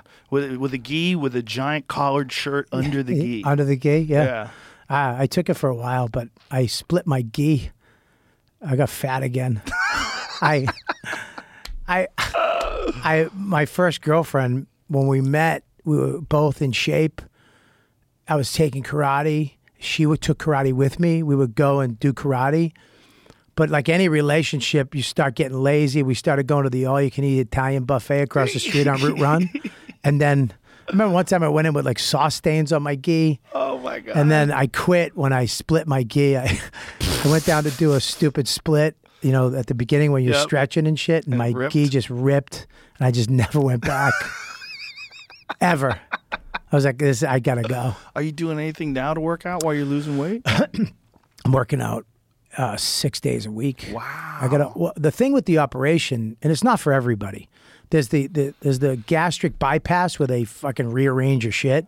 There's the Sleeve. The sleeve. No, the two. What is it called? The ring. Band? The band, which is they put a band over it. I think Ralphie got that twice. Yeah. And then the sleeve is the least invasive. It's laparoscopic, and they just make your stomach smaller. So it goes from whatever it was into the size of a banana. And I had to do it. I looked at it like this. 37 years ago, I went to rehab. I went to the road back, and I took myself out of the game for 14 months to get my life back. I gotta work. I got a life. I can't just leave for however long. But my stomach can. You know what I mean? My stomach can go to rehab. Like my insides. It took me like 3 years to make the decision because I want to do it. You want to be a man. I can do this. I can get this fucking done. I go on things and you hear people, just fucking do it. Just do it. But I couldn't do it. I was 350 pounds. I was bigger than any heavyweight champion of the world. I was bigger than any linebacker on any team. I was 5'8". I'm 51 at the time. I got this beautiful son I'm in love with. I got my wife I love. I finally enjoying life. And my son's going to not have a dad Right. because of pizza, Yeah. And I'm like, I'm going to fuck his life up because I can't stop stuffing my face because whatever the addiction is, because I turned off the other addictions and now I'm addicted to this. And I needed help. And then I'm a member of the cigar club, Cigar Republic. Shout out to those guys. They fucking love you, by the way. It's all men. It's all these guys. You go. It's 24 hours. You get a thing. You go up. It's a lounge. It's awesome. Just a bunch of fucking men. And we smoke cigars, talk shit, watch games, whatever. One of the guys in there is this, dude, Arpan, and he's wound up talking to him. And he's a surgeon. He does these operations. 3 years ago, I started talking to him, and I was like, I can't. I'm gonna do it. I'm gonna get it done, and maybe we'll talk. We kept doing that, and I couldn't do it, dude. I couldn't get it, and I'm like, I'm gonna die. I had sleep apnea. My feet would tingle in. My heart rate was up. I was gonna be gone. I was gonna stroke out. It was just, either I do it or I don't. And finally, I talked to him, and I'm like, what do I got to do? And he's like, you have to lose this weight before you can't just get the surgery. You have to lose weight. You have to get your BMI down. You have to see a nutritionist. You have to see a dietitian. You have to change the way you're eating before you do the surgery. You have to start this first. I was like, great. We planned it out. I was like, I can do it at this time. And I got my BMI down and I went in for the surgery. And the night of the surgery, I was walking. He's like, you got to walk tonight and tomorrow and every day you have to walk. The night I can only walk the hall once. I went home the next day. I could walk down my driveway and walk back up. The next day I walked down the driveway, walked down the block. I came back. The next day I walked up and down the block. The day after that I walked around the block. I just kept going, walking and walking and walking. Because I knew the key to life is exercise. It's the fountain of youth. And I would be on the road with Louis and he would exercise every day. I would see these people. It's the key. It's the fountain of youth. I just got to move. I don't have to, do all this other shit. I don't have to get a trainer. I don't have to I just have to move. Just move. Yeah. And so that's all I did. But the operation allowed me to my addiction couldn't take over. If I eat too much, I get sick. So it allowed me the moments of clarity to understand I'm not hungry right now, but I'm hungry. There's also a thing in your stomach. This isn't theory. This isn't, this is a theory. There's ghrelin cells in your stomach that tell you you're hungry. So when you remove, in theory, and I don't want to get male, you're wrong. I'm just saying, when you remove that stomach, those cells go with it. So you have less of those cells. Yeah. Mm-hmm. So that helps you. It helps you not feel that hunger when you're not hungry. Well, it seems like also you change your pattern. And once you develop a new pattern, right, you could really, that pattern, if you stick with it and you get momentum, mm-hmm, that pattern can become your new way of thinking, your new way of life. That's how it is whenever I get really serious and start doing something like very serious. It becomes my new thing. And then it becomes easier to do because it's just a part of the day. Like, this is what I do now. Right. And then I kind of get obsessed about, like, staying on that pattern. Yeah, I mean, that's the thing I couldn't get to. That's the thing I couldn't get to. But now, I lift weights now because, you gotta lift weights. Your phone is listening to you. What? Yeah, your Siri just kicked on. Ugh. That bitch. Yeah, it's been, I think, 4 months, and my whole life has changed. That's amazing. Sleep apnea is gone. Resting heart rate's like 58, 52 sometimes.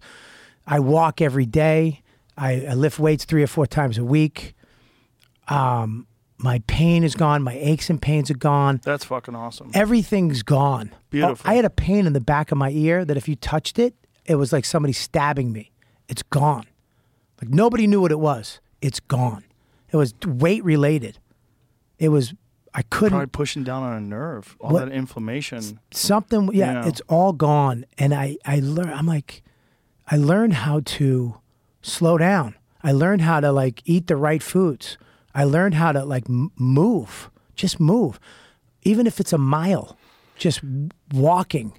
And my whole demeanor changed. There was 2 days I didn't work out and I was fucking grumpy and pissed. That's me. And I went like this. I didn't move today. Yeah. And I went and I just jumped on the treadmill for a half hour and my fucking day lit up. Yeah. I was like, your endorphins kick in, your anxiety goes away. Anxiety, yeah. I'm less ornery, I'm less angry. Yeah. And I can I can fly. Dude, flying as a fat fuck. Hard. You develop fat tricks. Like I have a bunch of fat tricks. If I remember dropping your ear pod on the plane in mid-flight was devastating because I can't get it. So I would just kick it over to the skinny guy next to me, and I'd be like, "Dude, can you get that for me?" Oh yeah, sure. You know what I mean? Yeah. Seatbelt, I would have to use my stomach as a third hand. I put the seatbelt in under my stomach to hold it, and then click it to get it on. I used to get sneakers without laces. slip-ons because I was tying you ever see a fat guy? The shoelaces are always tied to the left or to the right because we can't get it in the middle. Yeah. Putting my socks on was a nightmare. I had to grab my foot and drag it up to the bed and hold it there, and I'd be out of breath putting a sock on. Jesus. But the funny thing is that you learn to live with it. Your body's fucking amazing. Think about it. I was walking around with 12 babies.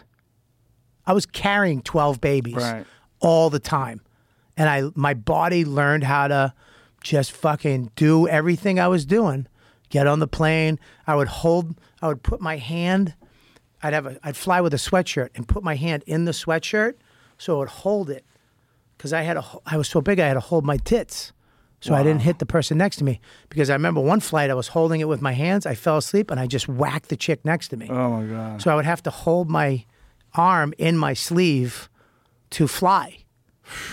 It was, talk about anxiety. Talk about feeling like shit all the time in the back of your head that you didn't even know. And now, flying I fucking love it. I love it. I love, getting dressed, taking a shit. Dude, I can wash my balls. Dude, I'm not kidding. Like from behind. Like I remember I opened the bathroom door and I was scrubbing my nuts. I'm like, Dawn, look, I could scrub my nuts. I was like holding my nuts like a Doberman Pinscher. Like, look, I could hold my nuts. She was like, good for you, honey. That's great. You're doing good. That's awesome. She's like, fucking idiot. That's hilarious. Yeah, it's crazy. But I feel this is it. This is I'm not going back. Beautiful. Yeah, I'm not going back. So I'm in the middle of Sober October. I got to end this podcast because I'm in the middle of Sober October. And I got to go home and do a workout. Yeah. We have to work out 7 days a week, 360 or 30 days, 31 days, 100 whatever it is. push-ups a day. Yeah, 100 push-ups a day. I'm also doing 100 bodyweight squats and burn 500 calories in a workout. That's great. So I got to do it before the show. Yeah. And I got to do some ads. So I got to wrap this up. But All right, dude, brother. it's been fucking awesome catching up Good, with you. good to be on. It was man. a lot of fun. Good to see you too, brother. It was great to see you doing well, too. Thanks for letting me promote the beautiful. special. And it's called Killbox. Yep. It's on louisck.com. Yeah. You can go to check it out right now. Look how Go fat see I it. was. Yeah. Yeah. That's fucking awesome, brother. Yeah, thanks, brother. And we're going to do a show tonight. So we're Do a going to have show some fun. tonight. Yeah. All right. That's it. Bye, everybody.